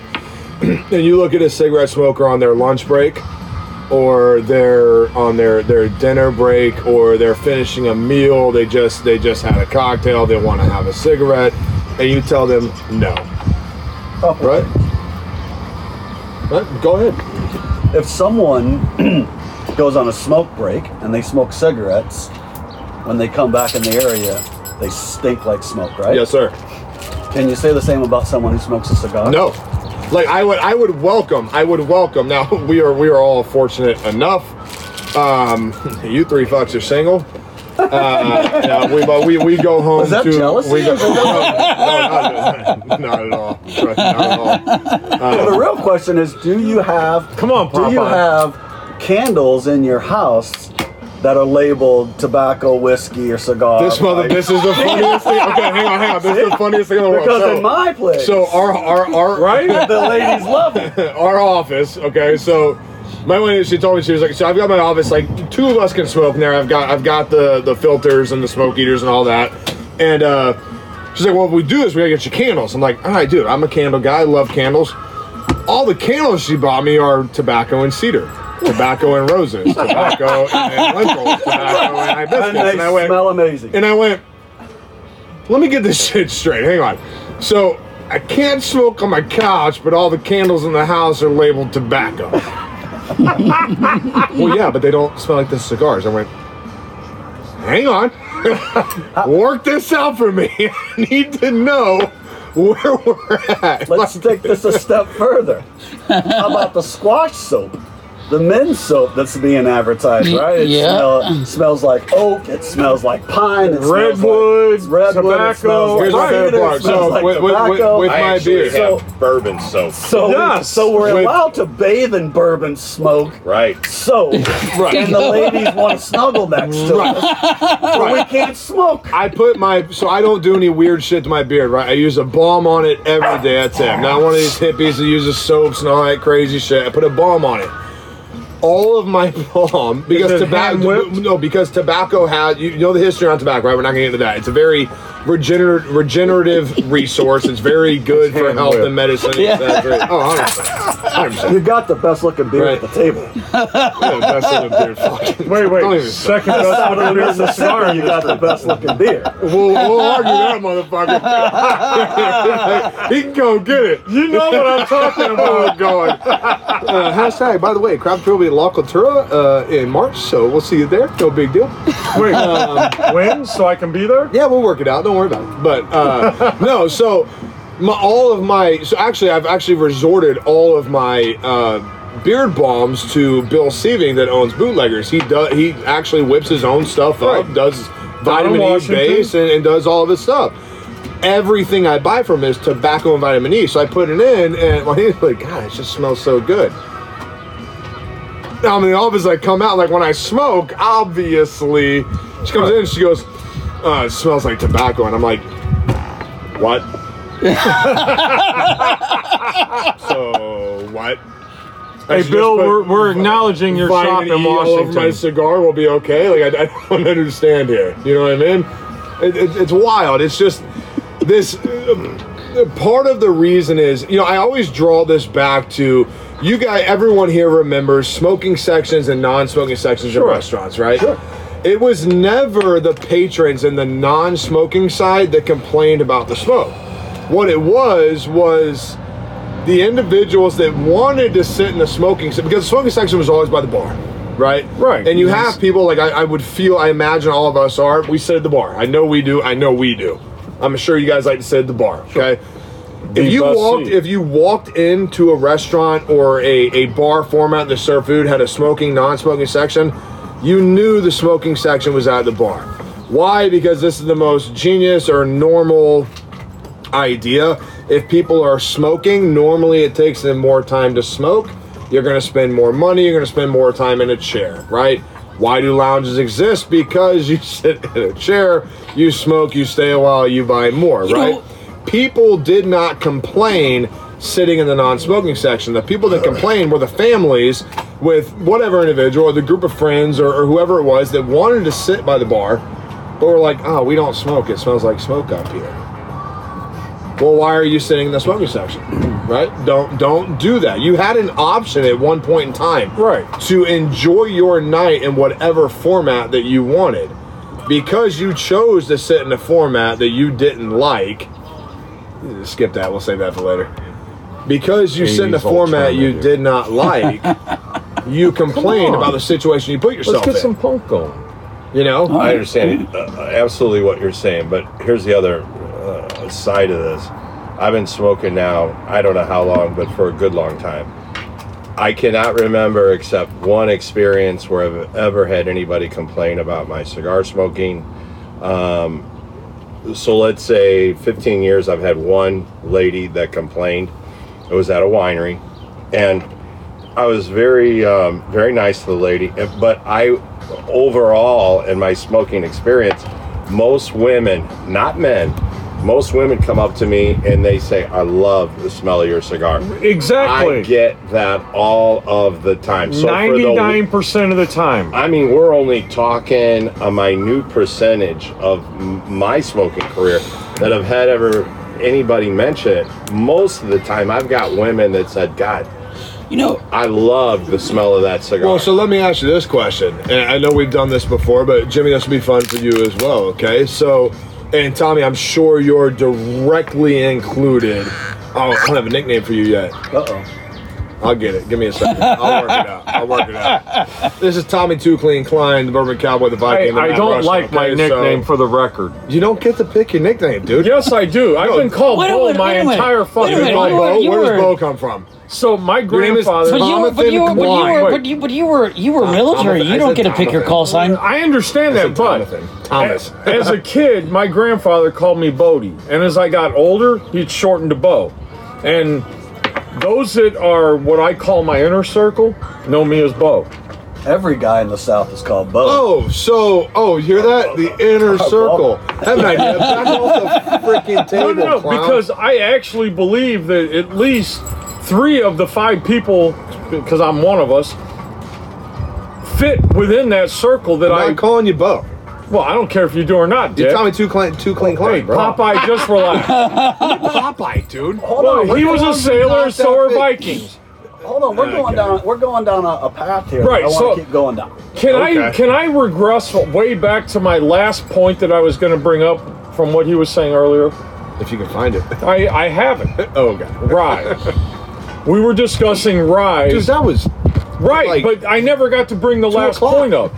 Because if any of you fuckers can find what I want, dude, I will pay whatever. What do you want? There was a bottle of rye. The name of the brand was Powwow. And it was finished in Jim Botanicals. Ergo, you were talking about finishes. Yeah. It was the best rye I have ever had in my life. Because you got that, I love gin finish on a rye. And I have not been able to find a bottle of Powwow rye in 7 years. I don't even think it's made anymore. So it is. I don't think so. The botanical rye? No, Powwow botanical. Powwow botanical rye. Yeah. This bottle? It's not there. Yeah, I'm fucking 21. That looks correct. Yeah, that looks correct, dude. Sword fight. You want it? Yes. It's great. Hey, take the Japanese shit. You want it? Yes. Dude, I can't. So, the Majestic, Kansas City. When you go We ate there. Is that where we ate? Jazz bar downstairs, cigar bar upstairs? Yes. Yeah. You can't smoke upstairs on Sundays, by the way. Yes, you can. Bullshit. Dude, I had everybody with me. Just for the record, you can, because when I went up there on a Sunday with Ben, Hey, fuck that. Let's do that. Well, if we can't keep talking about rye and not drink rye, right? when Ben and I went upstairs, it was a Sunday. We ate steak, we drank, and we smoked. Did we not try to go upstairs? Listen, it's all the day. It's all the atmosphere. Here's it's all the that friends. wise owl with his stoic It's talk. just- The Pendergrass Club, let's be clear. Listen, it's just. Hey. I've been places where shit's not allowed. Just because you Day like is that, good. I don't need to. I got mechanical With a devices. Beautiful woman, things are allowed. Other days, people, they wrong shampoo. Day's not good. No allowed. It just depends on the day. Because it's only worth $20. That's Double 20, it, I'll about get my 20 an new inch, bro. So I am so getting fucked. Jimmy, go ahead. let's go back to smoking. Yes, sir. Before you do that, what are we opening next? This or this? That's an important question. So I Because I'm ready so for another pour. I bought this for the podcast, which is this is a bourbon this is the first one that was produced by Jackie Zykan after she left Old Forester. But since you guys kept talking about rye, I thought you can't beat this. Oh my god! Can I steal this? Listen, Actually, you can take it to go. I'll leave you that. I'll leave you that box. Take it to This go. goes with me. There's no fucking saran wrapping a Glencairn. That's okay. No, we'll just we'll put a rubber band on the top. Take it to go. I don't even need the rubber. Oh wait, that's you. Gentlemen, quick question. Yes, sir. Do bourbon connoisseurs frown on regular run-of-the-mill Jack Daniels, Crown Royal, Jim Oh, I don't Beam think so. sort of Yes. things? Some yes. Some are still. Actually, You talk to some people that they're completely. I feel like when I talk to them, they're completely full of shit. Right? They're all about finding the rare and exclusive, and they want to have that. Cowboy. But they'll always You can't say leave it that they will. I'll always resort back to a Jack or a Makers or an Elijah Craig, But, or I like a little you know- small. but you have to batch, understand but too. When we actually- say Jack Daniels, or we say Woodford Reserve, these are in our line of work. These are beginners. This is where you start. but you Woodford has its upper. Jack has its upper. They all have that line of SKUs that get you to where you want. We only look at do we frown on Jack Daniels? I'm not gonna pour Jack Daniels and sip Jack Daniels. But I liked what for a year on podcasts and just hanging out, we kind of followed on this sort of something that you started, which was the challenge was to find something in at the lower range in the 20 to 30 bucks and find a great bourbon in that price point. And that was actually kind of exciting to me because I learned a lot from that. Actually, that actually meant a lot to me personally because then The cojones? I'd go out to places and I started looking at the bottom You're shelf still a dick. because there were people that because you could, of course, you can look at that stuff. You can find something in a stupid plastic bottle which is designed for that's a different thing. But I learned from you that I was overlooking It's old, baby. the fact that you can find really good things to drink at a really low price point. This is not one of those, of course. No. But that's what I'm talking about. Like this you can't. Even if you're willing to spend $300, you're not gonna. You can't find it. Those are $400. It has age. Right. So at $400 a bottle, yeah, okay. Like when I poured something like this for my dad who doesn't know anything about bourbon, he's like, oh yeah, it tastes expensive. Why do you think that is? Now, I ask you the question, but I'd like to answer it. And I think this is the reason why. Is because there are specific whiskeys that I feel like in bourbon that they've gone the extra mile. And when you taste specific, like that specific one, there's so many layers to that pour that are amazing. It's like Old Fitzgerald. You know when you're into something, and the best word I can describe it is it's rich. Right? I mean, when you spend a little time on a pour like that, you can taste the layers of flavor in there that are amazing. And that's why that bottle is so sought after, is because the flavor profile and the layers and the richness in that bottle are special. And that's why you're paying that money for that. Now, what we've done on our show for however many years we've been doing this now is that we're trying to, obviously we've got listeners who can't spend $200 or $300 on a bottle. They're about $25-$30 on a bottle, and it'll last them a week, hopefully, and a couple cigars. And we talk about the value to something that, for example, the bibs are a great way to start because they're 4 years, and we all know the bib rules for the most part. I don't know if you know them, but and there's great value in those bottles, and it's just a matter of spending time with them to understand that you don't have to spend a lot of money. But when you do, it's kind of like when you're young, and that's what I talk about, whether it's Jack Daniel's, Woodford Reserve, you're building your palate as you move up with your money. Maybe you've got a little extra income and you can afford something, and you step your way up that ladder, and you can definitely understand the value, just like cigars. And I think that's what everybody needs to understand, is there's value in all of it, and then your own taste profile of where you're at with your progression and what you're drinking. I think personally. But Cowboy, Mark, before you jump in, Cowboy, I agree completely with where you went, but you need to let everybody know what you just poured, because you know that is okay. So this particular bottle. Got it? So I don't see what it. you're. And I'll come around and I'll be like, I mean, this to me is one of those bottles that if you can get it, buy it. That is still one of my unicorns. I have drank every single release. This is Midwinter Night's Dram from High West Distillery in Utah, and this is their top of the line expression. That's the pin. This is the best that they produce, and it's incredibly hard to find, and people regularly spend stupid amounts of money on it.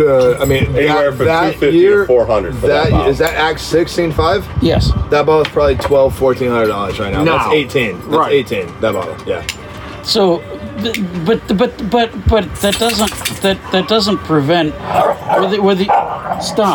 whether you understand whether you've ramped up to that or not. I don't think it really prevents you from appreciating it, and that's, you know, like this is like kind of the high point of life for me. This when I buy these sorts of things, and I didn't spend $1,800.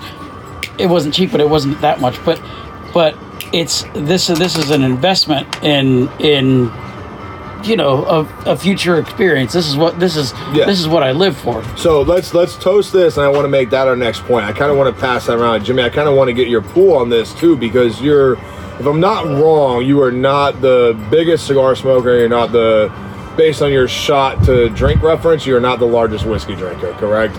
Correct. Okay. I'll share with you my naivety. Is that even a right word? So, naivety. Yes. So I have naivety. Yeah, naive. Yeah. I made a mistake. So a friend of mine gave me a bottle of whiskey, and it sat for about 3 years, and I didn't really understand the complexity of this particular whiskey. So I had a Super Bowl party, and a couple guys were over at the house, and someone said, "Hey, you got any whiskey?" And I said, "Yeah." So I go over and I open up a bottle of Crown Royal XR, not realizing that it was a pretty expensive bottle. Rather of whiskey. exclusive bottle of Crown, yeah. I hadn't the slightest idea, right? To me, regular Crown Royal tastes the same as the XR, and then the guy tells me, that's an $850 bottle of Crown Royal. Gentlemen, I wanted to pour water back in the bottle of Crown Royal, put the lid back on it, and sell it. I like it. Right? Because I don't know enough to actually have enjoyed it. On that note, as we keep going, let's cheers this, and then I want you to come right Nope, back wrong after one. that. Wrong one. That. Cheers, Cinnamon. Cheers, John. Prost, Salante, whatever you choose. Skull. And this is a rye, meaning 51% of this is rye whiskey. I finished Oh my. shit! I'm sorry. I thought it was. all right. I thought it was sitting over there. I'm sorry. I will share another point that your listeners may enjoy or not. The group of men who enjoy cigars and enjoy real whiskey are a unique group of men. I would argue that statement just on what you said. And here's the reason why. Because he's a woman. When you can Fucking spend dick, yeah. $400 on a bottle of whiskey and openly want to share that with your brothers at a table, that speaks volume. Well, I agree with that completely, but I want to argue your dollar amount, right? So what the Bourbon Cowboy was stating earlier about a lot that we do on the podcast, yes, today is an exception. We are smoking relatively rare, fun, older cigars, some stuff that's not quite released everywhere yet. We are enjoying bottles that are at the bare minimum 3 years old. But one thing that the Cowboy has done so well in our entire relationship together and the entirety of Craft Imperial, the podcast, the whole nine, is he's made it a point where the way our podcast normally flows is, for the most part, generally I'll grab cigars and then he'll just, we don't plan anything, right? The only plan that we normally have is the day of, unless we're traveling, we're meeting somewhere, we're setting up, we're podcasting, and we're going nuts, right? And for the most part, I would be comfortable saying that 70% of the podcasts we have, the average cost of cigar and bottle on the table collectively is roughly $70, right? And he's made a very genuine point multiple times discussing that fact, is that when you look at everyone, yes, the glamour, the glory is looking at that old white man ideology of you're in a suit and tie and you're drinking out of an expensive dram and you're drinking some high value whiskey and you've got a $35 or $100 cigar, right? That's the magazine bullshit, okay? The rest of the average smoker, you know, look, can everyone sitting at this table afford a $400 bottle and a $100 cigar? Yes, you can. Yes, you could. But I will be the first one to tell you, for every $100 cigar you buy, I'll give you a $7 cigar that kicks that cigar's ass. Up and All day down. long. All day, right? There are more people that do what we're doing right now. And this is something that's been so special about us and our friendship and what we do over the years that we do it. Anytime a bottle shows up or a box shows up or a humidor's on the table, that shit's free game, because that's how we like to play the game. That's how we roll. That's our vibe. That's what we do. And so I will argue that fact there. You know, I mean, I'd invite you to be here more often. I'd change your damn mind on that in a heartbeat, man. I mean, whiskey does not have to be the $400, $500, $600,000 bottles. No, the point that I'm trying to make is that if a connoisseur spends good money on a bottle of whiskey or a box of cigars, they don't have a problem sharing them. No, right? but lose the word connoisseur. That's what I want you to get rid of, because it could just be connoisseur. Yeah, it could just be, you know what, we're hanging out and you're like, dude, you know what, I went and hey, I bought this bottle and I got these cigars. I'm not entirely sure what they are. The difference between a snob and an enthusiast is one simple thing. It's your attitude. Well, let me give you an example. If you've got a pack of cigarettes that you've paid $7 or $8 for, and someone wants to bum a cigarette, average cost is, say, 30 cents for that cigarette. You've got 3 left. You're kind of reluctant to want to give a cigarette away. If you've got 3 cigars, someone comes up and says, hey, you got a cigar? You're more inclined to give a cigar with no thought. And I think it's because you enjoy it, and you know the person that you're giving it to is going to enjoy it, and that's the gesture. I like where he went. I agree. That's a because very I'm like good that too, because Analogy. Yeah, I think that I like we're all I in can't this. argue that at all. We're all in this for the experience, because I will tell you that I've got a large collection of cigars and bourbon now, and I've never, and as long as I've been collecting, I've never sold anybody a bottle of my bourbon. It's generally there because I love it. I love the stories behind it, and it's a fellowship that you get with some guys, especially ones that are interested and want to learn and or have already experienced some type of experience, and we're bringing them in to the group and letting them experience the whole level of kind of what we're doing. And but it's all about the fellowship, and if you don't want to share what you have, it's kind of missing the point. Right. I mean, it's all about a fellowship, kind of, for me. You know what I'm saying? Camaraderie. Cowboy, can I jump in a little? Yeah. So one of the things that I have done over the course of the last 10 years is I educate. And one of the most basic questions I get asked is about cigar bands. Should I take it off? Should I leave it on? So Tommy, in that same statement you're giving, I want you to finish this too. The one thing I want to share with everyone that follows around on this table is it doesn't matter your experience in the industry. It doesn't matter how long you've been involved in the industry. What I think speaks more for your intelligence or your gathered knowledge in the industry is your willingness to share what you know. Absolutely. Whether or not you're a professional, you're a roller, a blender, a sponsored enthusiast, or you just want to be involved, I want that to be known. And please continue. So I agree. So if you look at the history of cigars and you go way back to the middle 1800s, cigar bands came off of cigars when gentlemen were sitting around, because Cowboy might have $1 cigar, the Viking might have a 50-cent cigar, his cigar might cost a quarter, mine might have been a nickel. But cigars were social. They weren't about prestige. So you took the band off back then, threw it away, because nobody cared what cigar you were smoking. You were having a social interaction. You were not a banker, a lawyer, a shopkeeper, and a farmer. You were just guys sitting around enjoying the social aspect of cigars. Then you fast forward to the 70s, early 80s boom, where cigar bands were beautiful. I mean, I look at the Garofalo band that Cowboy's got.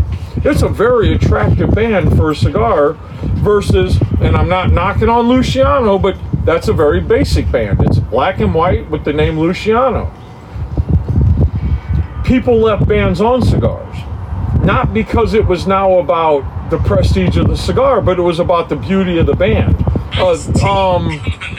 Think about like San Cristobal with some of their bands. Oh my God, they're gorgeous.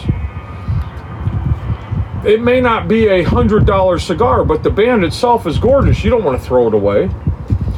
Ergo, that whole concept went away of social, and it became, well, look, it's a pretty band. Now, fast forward to the current cigar boom that we are in, where you've got my age people, Cowboy's age people. Mark, you're a little younger. He's my age too. Mark, you're a little younger. You know that. And Jimmy's not. I mean, I'm between Mark and Jimmy. Right, but you guys are still younger than Cowboy and I. Yeah. Probably by at least. Labels, Jimmy, pop that label off. No. Okay, smoke it up. No, you're about ready to pull. This is my Louis Vuitton label. But my dude, you need to pull the label off because you're about to start smoking paper. So you need to pull the label off. The point is, he was enthralled. I'm sorry. Pop that label off, dude. The point of my conversation goes to the basis of cigars, bourbon. And that group of people that are involved in that is social.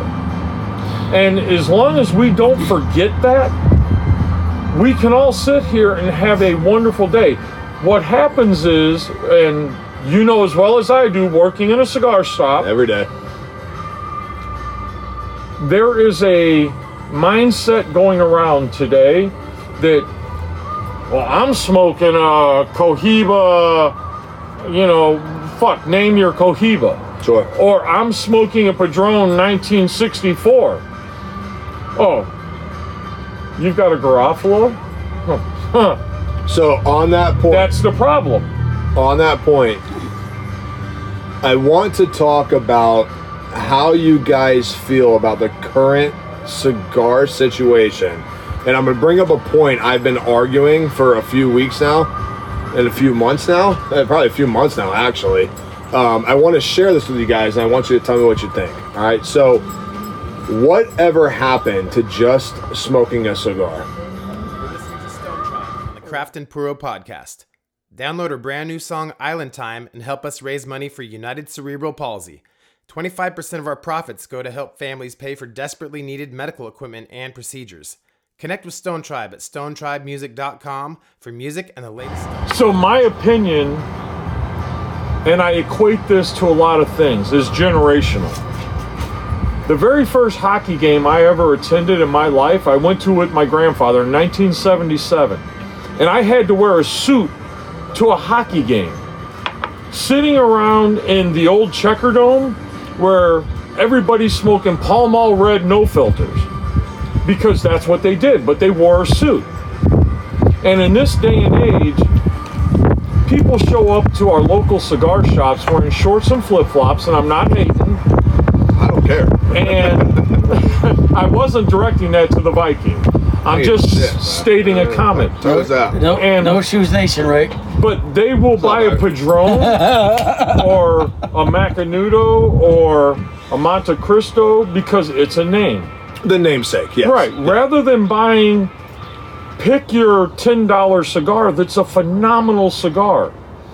And sitting around the cigar shop, whether it's Lit, Grand Cru, The Hill, Santino's, Triple Leaf, and just enjoying the cigar for the cigar purpose.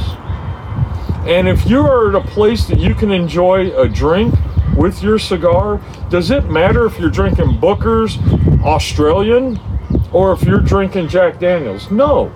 No, it doesn't matter at all. And the reason I wanted to bring that question up, and I'm going to pass it to Jimmy next, and then I want the Cowboy and the Russian. I want you to finish this thought before we move on. This is the first podcast we've done in a while with a group of people. And with the exception of the start of that Garofalo, we have not gotten into the weird kind of tasting platform of everything. We're all just sitting here enjoying ourselves, Right. smoking cigars. What happened to this moment, right? You know, I've said this over and over. You've heard me say it. The best thing that ever happened for the cigar industry was the internet. The worst fucking thing that ever happened for the cigar industry was the internet.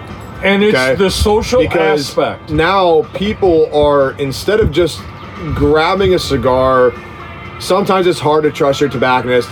Certain stores have sales reps, other stores have tobacconists, right? That actually enjoy the process of doing what they're doing, right?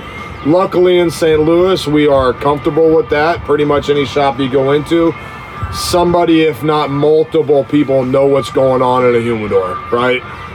We're lucky here. It doesn't happen everywhere, okay? I witnessed that in Hot Springs this past weekend. Sure. Right? Everybody now, not everybody, but the majority of the consensus now is that when someone grabs a cigar, they instead of asking like, I like this, I want to try this, I want to do this, they go, well, I heard that this tastes like this, does this, and does that. And it's like, well, if you lead with that mentality, I can't promise you that I'm going to give you the same cigar that you're talking about. Right. Now, if you'll give me the time, I can walk you into a scenario where you'll try some of this that may or may not kind of contrast or pair with what you were trying before. People are more open to trying new things, but at the same time, they're very stubborn on what they like. Absolutely. So I'll throw that. Jimmy, you smoke cigars ever so often, correct? Correct. So you've been utterly nothing but amazing the whole podcast, I will tell you that. But you didn't ask a single question about the cigar given to you, and you're enjoying it. I am. Right? So, from a novice,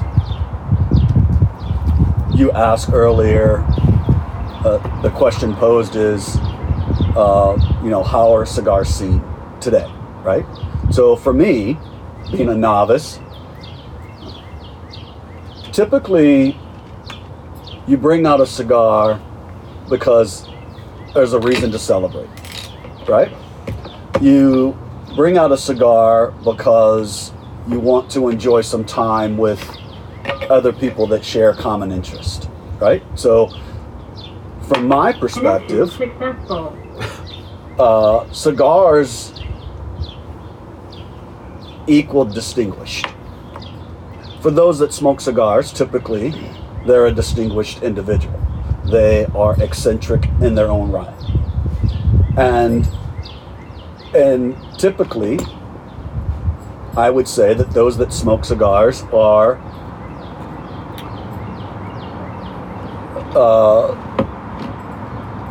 unique, meaning they don't go with the flow. They're not norm. They don't follow the herd, right? They're typically okay standing on the outside while everyone else is on the inside, because to me, that's what being distinguished is about. And so when we look at cigars, we buy them because we're celebrating a promotion, or someone's getting married, or it's an event of some sort. And furthermore, when we talk about cigars, at least for me, it isn't about the taste of the cigar, because I'm not established enough to really notice the difference. For me, it's about the camaraderie. It's about the brotherhood that goes with it. And we can probably admit that this is a male-dominant hobby. Not anymore. And therein lies the difference between what's now versus what was. Yes, sir. So I want to have this conversation with you real quick, and I want everybody to chime in. I will agree with you, the celebratory standards that you put in place, right? What I won't agree with is male dominant, because women do now. There are more women in the industry now than there have ever been.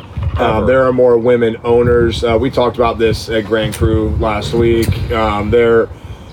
The women in the cigar industry have become such a beautiful thing, because it is no longer that, like, you hear me say this term all the time, that old white man standard, right? The country club, the private scenario, you have to be able to afford this to do this. That's gone, man. That's older than history, right? That shit's gone. But when you use the term distinguished, right? I think that distinguished is distinguished in its own right. But what I really like to use was eccentric, right? Yes. So for example, without getting into detail, sitting at this table, I'm not positive what you do, but you have a contractor here, you have a tobacconist here, you have another contractor here, and you have a firefighter here, right?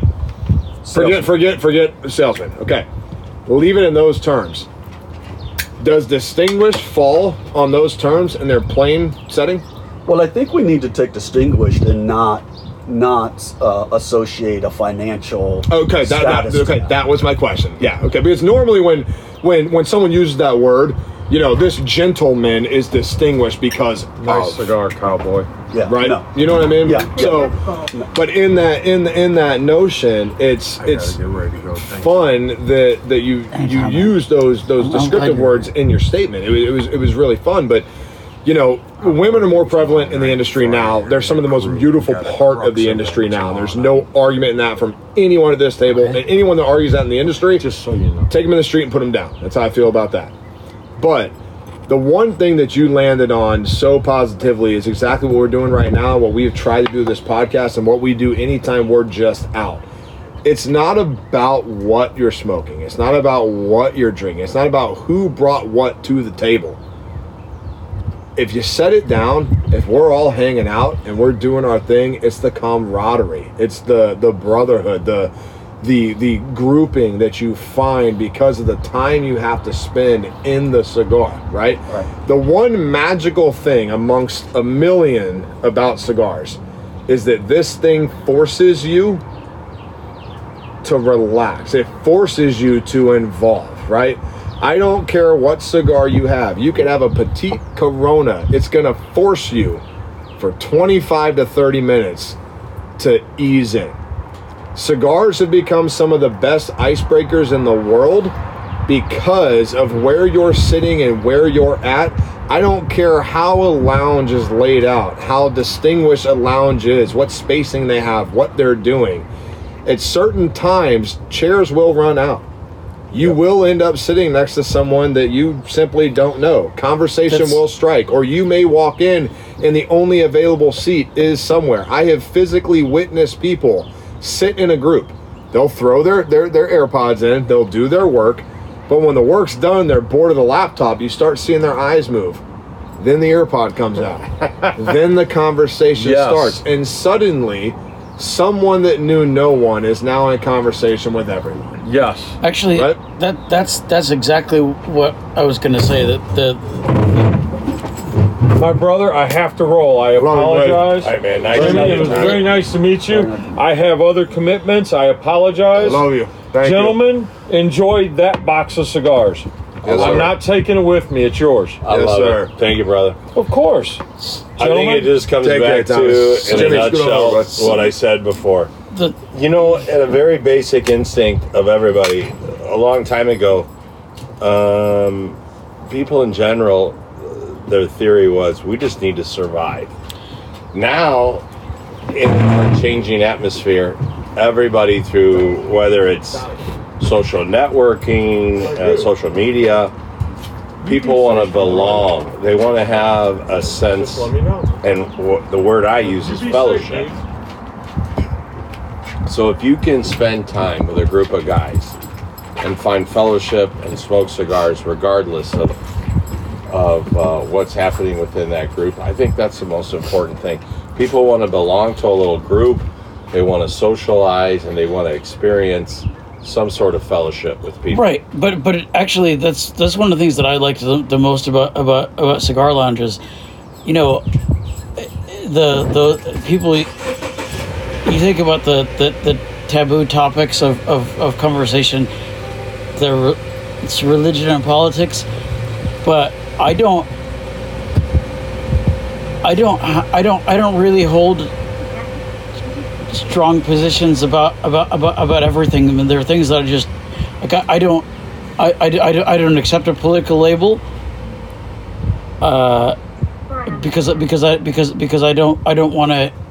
I think that's great. I don't want to answer for a party platform. I think because But you hold on, and I'm jumping on you because I just want to say this. Because you don't affiliate with something, I think it makes you bigger. If you affiliate with something that you know and that is what it is, you become small. Yeah. I think if you allow yourself to be open, everything is greater within your midst, within you saying this is what it is. Because I think as much as we think we know very little. So as long as you are open to everything that is happening within a group, within your life, within the world, you're a much greater person. And I think that happens within smoking cigars and sitting down and sharing bourbon and conversation.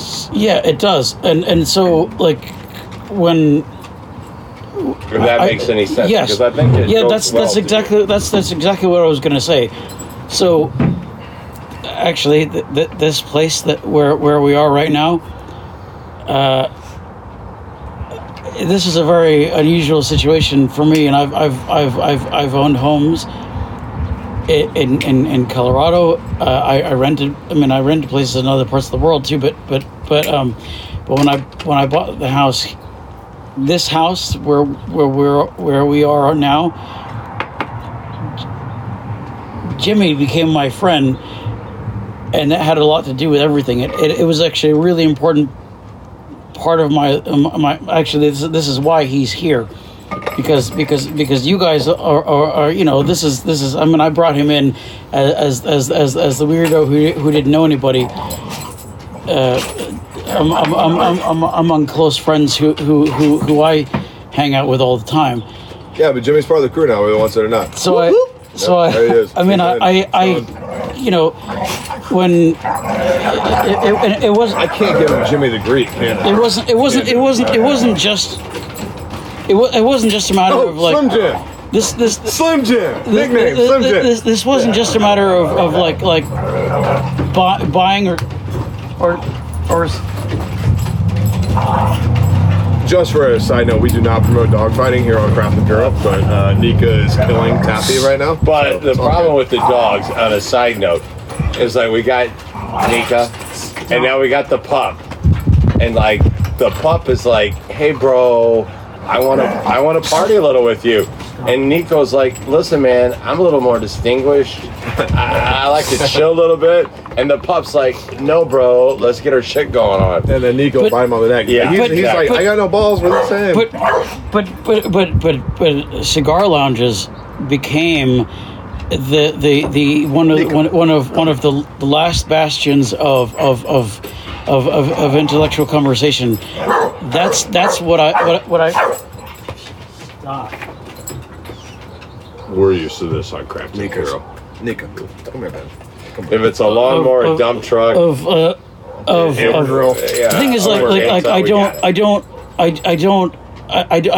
There are a lot of issues that fall into a political realm that I don't actually have a strong position on, because some of it just fucking doesn't matter to me. I mean, I'm a single guy who lives alone, so you know, when somebody says that they have a strong position on something, sometimes I just want to know, you know, why it matters to them.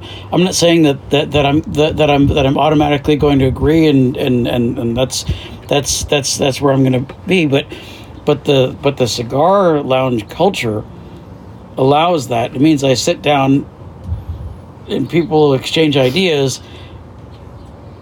Maybe I don't, and actually they're really not forced to. I've you know, that's the thing that I find most attractive about it. I agree. So I have a question. Amongst the group, is there any other social activity besides for that one can compare to sharing a cigar and sharing whiskey? Overall, I would say no. What about music? Well, that was my second point. Well, the reason that I asked this question is because, look, we talk about sports, right? We talk about motorcycles, right? We talk about music. The thing about those hobbies are, you're you know, in the cigar whiskey world, we're sharing, right? Where you guys have openly given me product to try and to just share in generosity. The things that we're mentioning about music and other things, social things, you're not really giving to the person. You're not bonding with the person across the table by sharing a gesture. And so when I look at cigars and I look at cigar bars, you know, I've gone to multiple cigar bars. I was a part of the Ritz-Carlton cigar bar for a short time. And I learned a lot. And I think it's because of the openness, the willingness to just welcome a stranger with open arms. And I just don't know that I find another hobby or interest that is as open as whiskey and cigars. So you have families and brotherhood that develop through multiple things, right? So the cowboy and myself were both athletes in different aspects. Him much further than me in my career. You have the military side that will create brotherhoods that'll last forever and things like that. But when you're talking open free market, right? You know, a lot of people will say bars, right? Yeah. Look, you go to a bar and meet anybody. Okay, sometimes it turns out to a bad date, sometimes it turns into a divorce or a lawsuit, or it turns into some guy you knew one time, then he comes to ask for money later, right? We've all been there, done that. It is what it is. But the one thing about specifically cigars, right? I find there are more mooches involved in the whiskey side. When a bottle opens, everyone suddenly wants to be a part of the bottle because they paid their $25 or $50, $100 to be there for it. But the cigar side, I think the time that is required to sit through a cigar opens you to the vulnerability, the reception to questions, the forcefulness into conversation. You don't. And the thing that makes cigars so special is you can dive into conversation for 6, 8, 10 hours, 2 hours with a cigar, and you never have to tell anyone who you are or what you're doing. You can just be involved inside a conversation. Obviously, relationships will grow from that, which is true. But I mean, would you feel like different, or you've bounced around in a lot of locations and smoking locations that are private, semi-private. You've been in locations where you can smoke that no one really knew about until you tell them, and I mean, oh hey, what's up, man? How you doing? Sure. Right on, man. You gonna fix power? That's what you do. Yeah, you gonna fix power. But you know what I'm saying? Like, can you play into that at all? Well, again, I mean, I don't think there's a whole lot of discussion that needs to be done about it. I just really believe that the reason cigars are popular is because it gives you an opportunity in your life. All of us, back in the day, I was like, what are you gonna do today? Well, I'm gonna clean the gutters, right? I clean those fucking gutters in an hour in the morning, and then I got 20 other tasks. I've got work, I've got this, I've got family. We've got all of these things we've got to get done. I think this gives an opportunity to slow down and just enjoy some friendship and some fellowship. And I think that's why cigars are popular. I got to take it. Yeah, I agree with that. And Jimmy, I want to ask you, so you said you were a member at the Ritz-Carlton here in St. Louis, I would think. Yes. Correct? Yes. As a is it fair for me to say you were not, I think I said this earlier, and if I did, I apologize, you're not an often cigar smoker, right? You're a rare occasion or setting in place, right? Why were you a member at the Ritz? Like, what drew you to be there in a private cigar lounge? I believe it's voted on invite only, right? At a certain time. That's right. Yes. Yep. So what made you go there? Like, what was I guess my question is, if I would like to invite you out to Lit Cigar Lounge. That's my day job. That's where I work. They're one of the sponsors on the podcast. I would love for you to come out, bring the Mad Russian with you, or just come by yourself.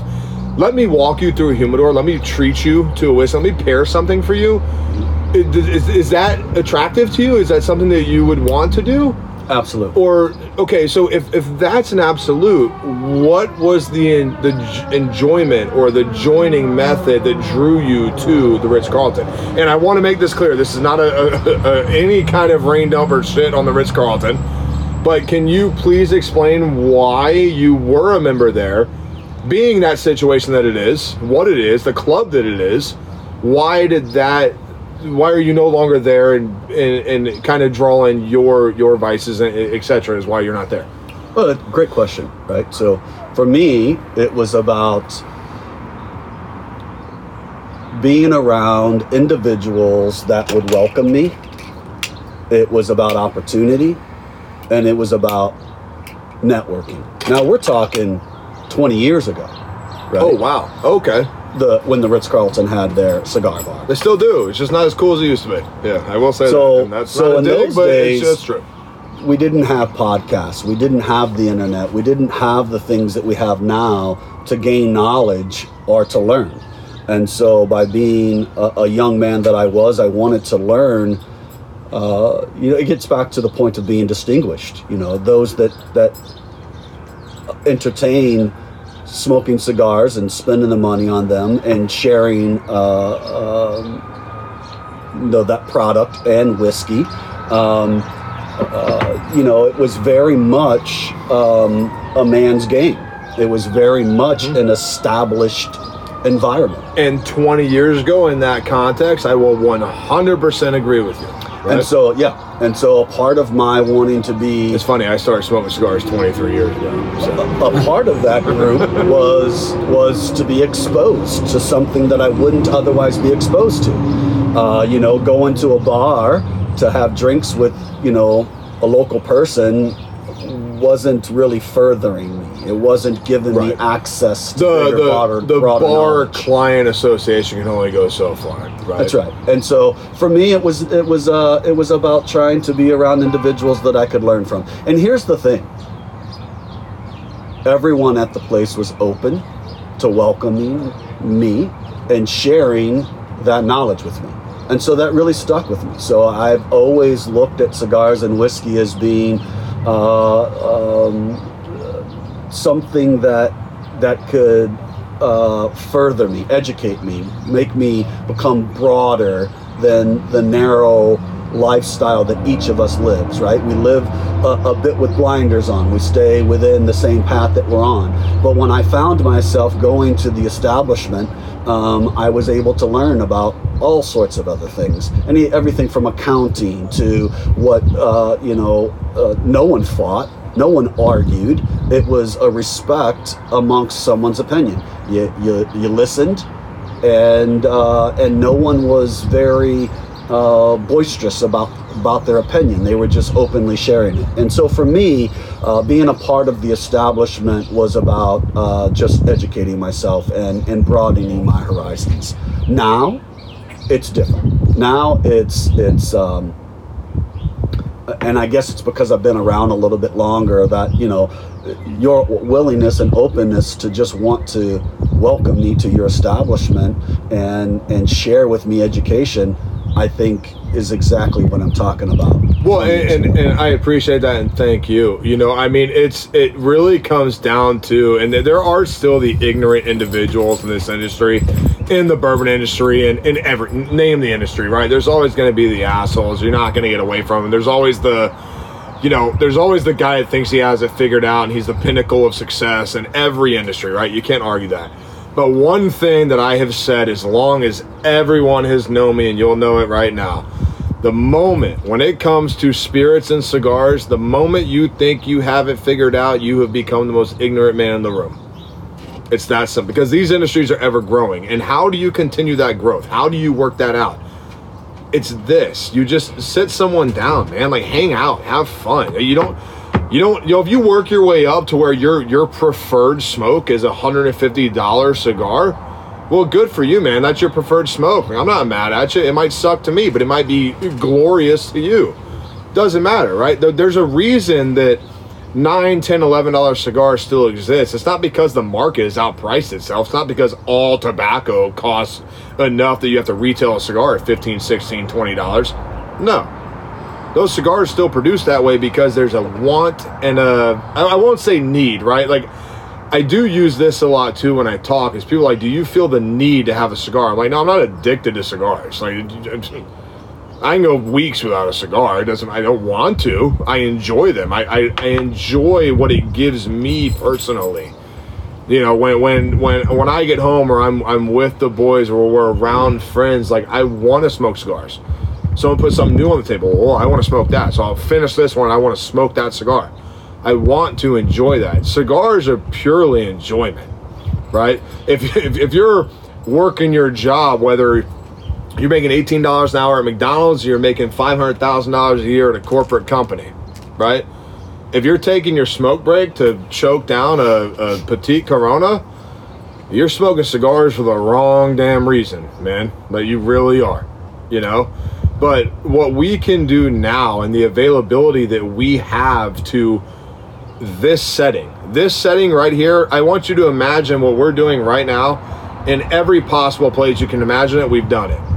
The bed of a truck, on a dock, Kansas City, yeah. In the back of a lounge, in the front of a lounge, in a bar, in a corner of a bar we shouldn't have been smoking, but we were, right? Like, we've done it everywhere. Now imagine this same setting in about 10 minutes without these mics. Nothing's going to change. This is what we do. This is majority of the cigar industry. right? This is what it is. We are so fortunate that in Missouri, I'll hold it to Missouri, because you can go, just in St. Louis alone, I've said this before, within 20 miles, you can reach 6 cigar bars. In that same 20 miles, you can reach 12 cigar lounges, right? I mean, you can enjoy a cigar anywhere and everywhere across every platform or pattern of community across the St. Louis market. You can do that, right? Or you can just do what we're doing now and save your cigars for the moment, right? And do it right now. Or you start to get into them and you smoke them on your own, or you do this or you do that. None of the nostalgic arrogance has to fall on top of that, because you can enjoy the moment that it is, right?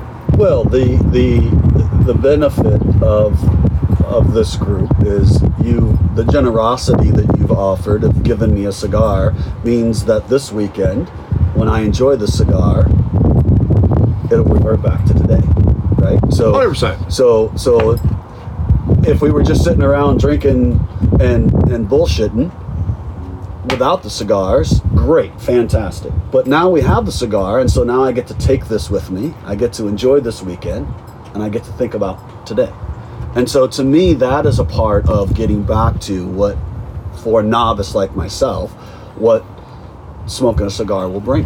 Yeah, but what's fun to me is you already have the nuance built into what you're doing, right? You obviously, if nuancial is a word, I'm going to make it. Write it down. I don't care. The nuance that you directly give to what is just, we're hanging out, man. I mean, it is what it is. You finished one cigar, gave you another. Yeah. That's what we've done since all of us have known each other. It's just what we do. And that happens in lounges over and over and over and over. It is what it is, you know. But I mean, the way your nuance plays into what's going to happen, you're more involved in tobacco than you think you are. You really are. You know. Here's the other thing. Go ahead. No, I'm saying here's the other thing too. Is undoubtedly, just since the short time I've spent with you, you think about what you're thinking. And I know that sounds strange, but a lot of people think, but they really don't think. You are taking time to evaluate things. You're spending time thinking about what you're thinking and laying out there and discussing and talking about. And that's nice, because a lot of people kind of just, they jump in that raft and they're floating down the river and they're floating fine, like maintenance seekers, right? They're totally comfortable with that. But then there are some people, especially in this group, we're always thinking, we're always wanting to discuss, we're always wanting to talk, we're always wanting to just generally think about what's going on. And especially, we have a podcast. So me and Mark, we have Craft and Puro. So we're not the average smoker or drinker, because we're trying to get on a podcast and talk to people, educate them, and then also just have enlightened bullshit that we the guy's not had more fun at a piece of toilet paper over here, the young pup. Anyway, that's what we do, and that's what's kind of fun about it. And having people that actually think a little bit and want to discuss the thoughts that they have and talk about it is encouraging, because that's what we do. Well, I think you guys coming up with your podcast is amazing. I think it's awesome, because now I will now find your podcast and go listen to it and follow it. And I will make suggestions to others to do the same. Well, thank you.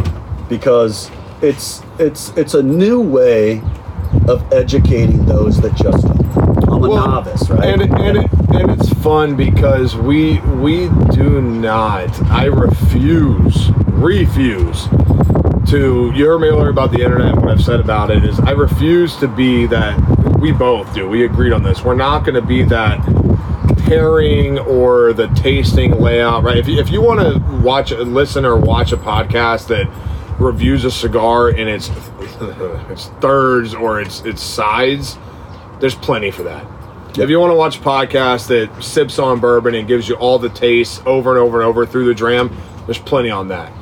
We threw those together, and then we just fix in all of our bullshit and our talk and our fun, and we make this is what we've been called the bonfire podcast, man. That's what we do. It's like you can listen to this podcast and it's just like sitting around and there's 5-6 of you guys hanging out. Absolutely. Listen, you're making the same noise we're making. Now, of course we do talk tobacco and alcohol, or spirits I should say, but you know, it is what it is, man. I mean, we're having fun. And hopefully people that are listening find a fellowship within our podcast. That like, hey, I'm going to listen to that crazy ass cowboy and the Viking, Mad Russian, and we've got a host of people that hang out on the show that people are connecting to, and even though they're not here with us, they're still experiencing the same shit that we're experiencing, and hopefully they gather in this podcast, and we can answer some questions, we can enlighten them, or we infuriate them. Who fucking knows, right? I don't think so much. I think they find a lot of humor and enjoyment and some education along the way of listening to the Craft Imperial podcast. And on that note, Jimmy, save that for the after hours talk. This is not going to end. We are going to continue this, but we are at our end. We're not doing Joe Rogan episodes, so we do have to calm this shit down. All right. From the Viking, I do want to thank the Mad Russian. Thank you so much for the perugula. Sitting outside today was fantastic. The Midwinter's Night Dram from 2018, Act 6, like Scene 5. Sitting out here enjoying that. All of the cigars. Thank you to Tommy for the Garofalo Sungrown. Jimmy, it was a pleasure meeting you. Thank you. You are Jimmy John now. Jimmy John. That is Jimmy John. At least he's not in jail. That's true. Let's bring that up. This is true. Because there has been a Jimmy John guy in jail. This is the Jimmy John not in jail. Can I ask one question before you end? Yes, you can. What can your listeners and myself do to learn more about cigars? Ask more questions. Well, hang on. You should follow Craft Imperial on Instagram and listen to the Craft Imperial podcast. Absolutely. On Apple, all that. No, and I am not self-centered about this. We are located in St. Louis. You guys are St. Louis, come find us. My day job, I do work at Lit Cigar Lounge. You'll find me. I am the Viking. You won't miss me. Any time that the Bourbon Cowboy and myself are out, or the Bourbon Cowboy is out on his own, I do share it across the Instagram, or the Mad Russian is an employee down at Grand Cru. Whenever he is down there, go down and see him. He's got the wealth of knowledge that we all have, and will not take that away from anybody. But come out and see us, and you'll find it, man. If you want anything from us, if you need to know anything, just reach out. It's nothing for us to reach out to you. We are local. If you're not local, reach out and we will get things to you. We have no problem doing that. So thank you guys very much. Mahalo for everything. Mad Russian. He pisses in his pants and he loves you. Jimmy John, what do you got, buddy? Thank you for everything. Yes, hey, sir. man. Bourbon Cowboy? I appreciate you coming and hanging out with us this afternoon. And from the Bourbon Cowboy, man, we always appreciate you guys listening every week. Until next time, giddy up.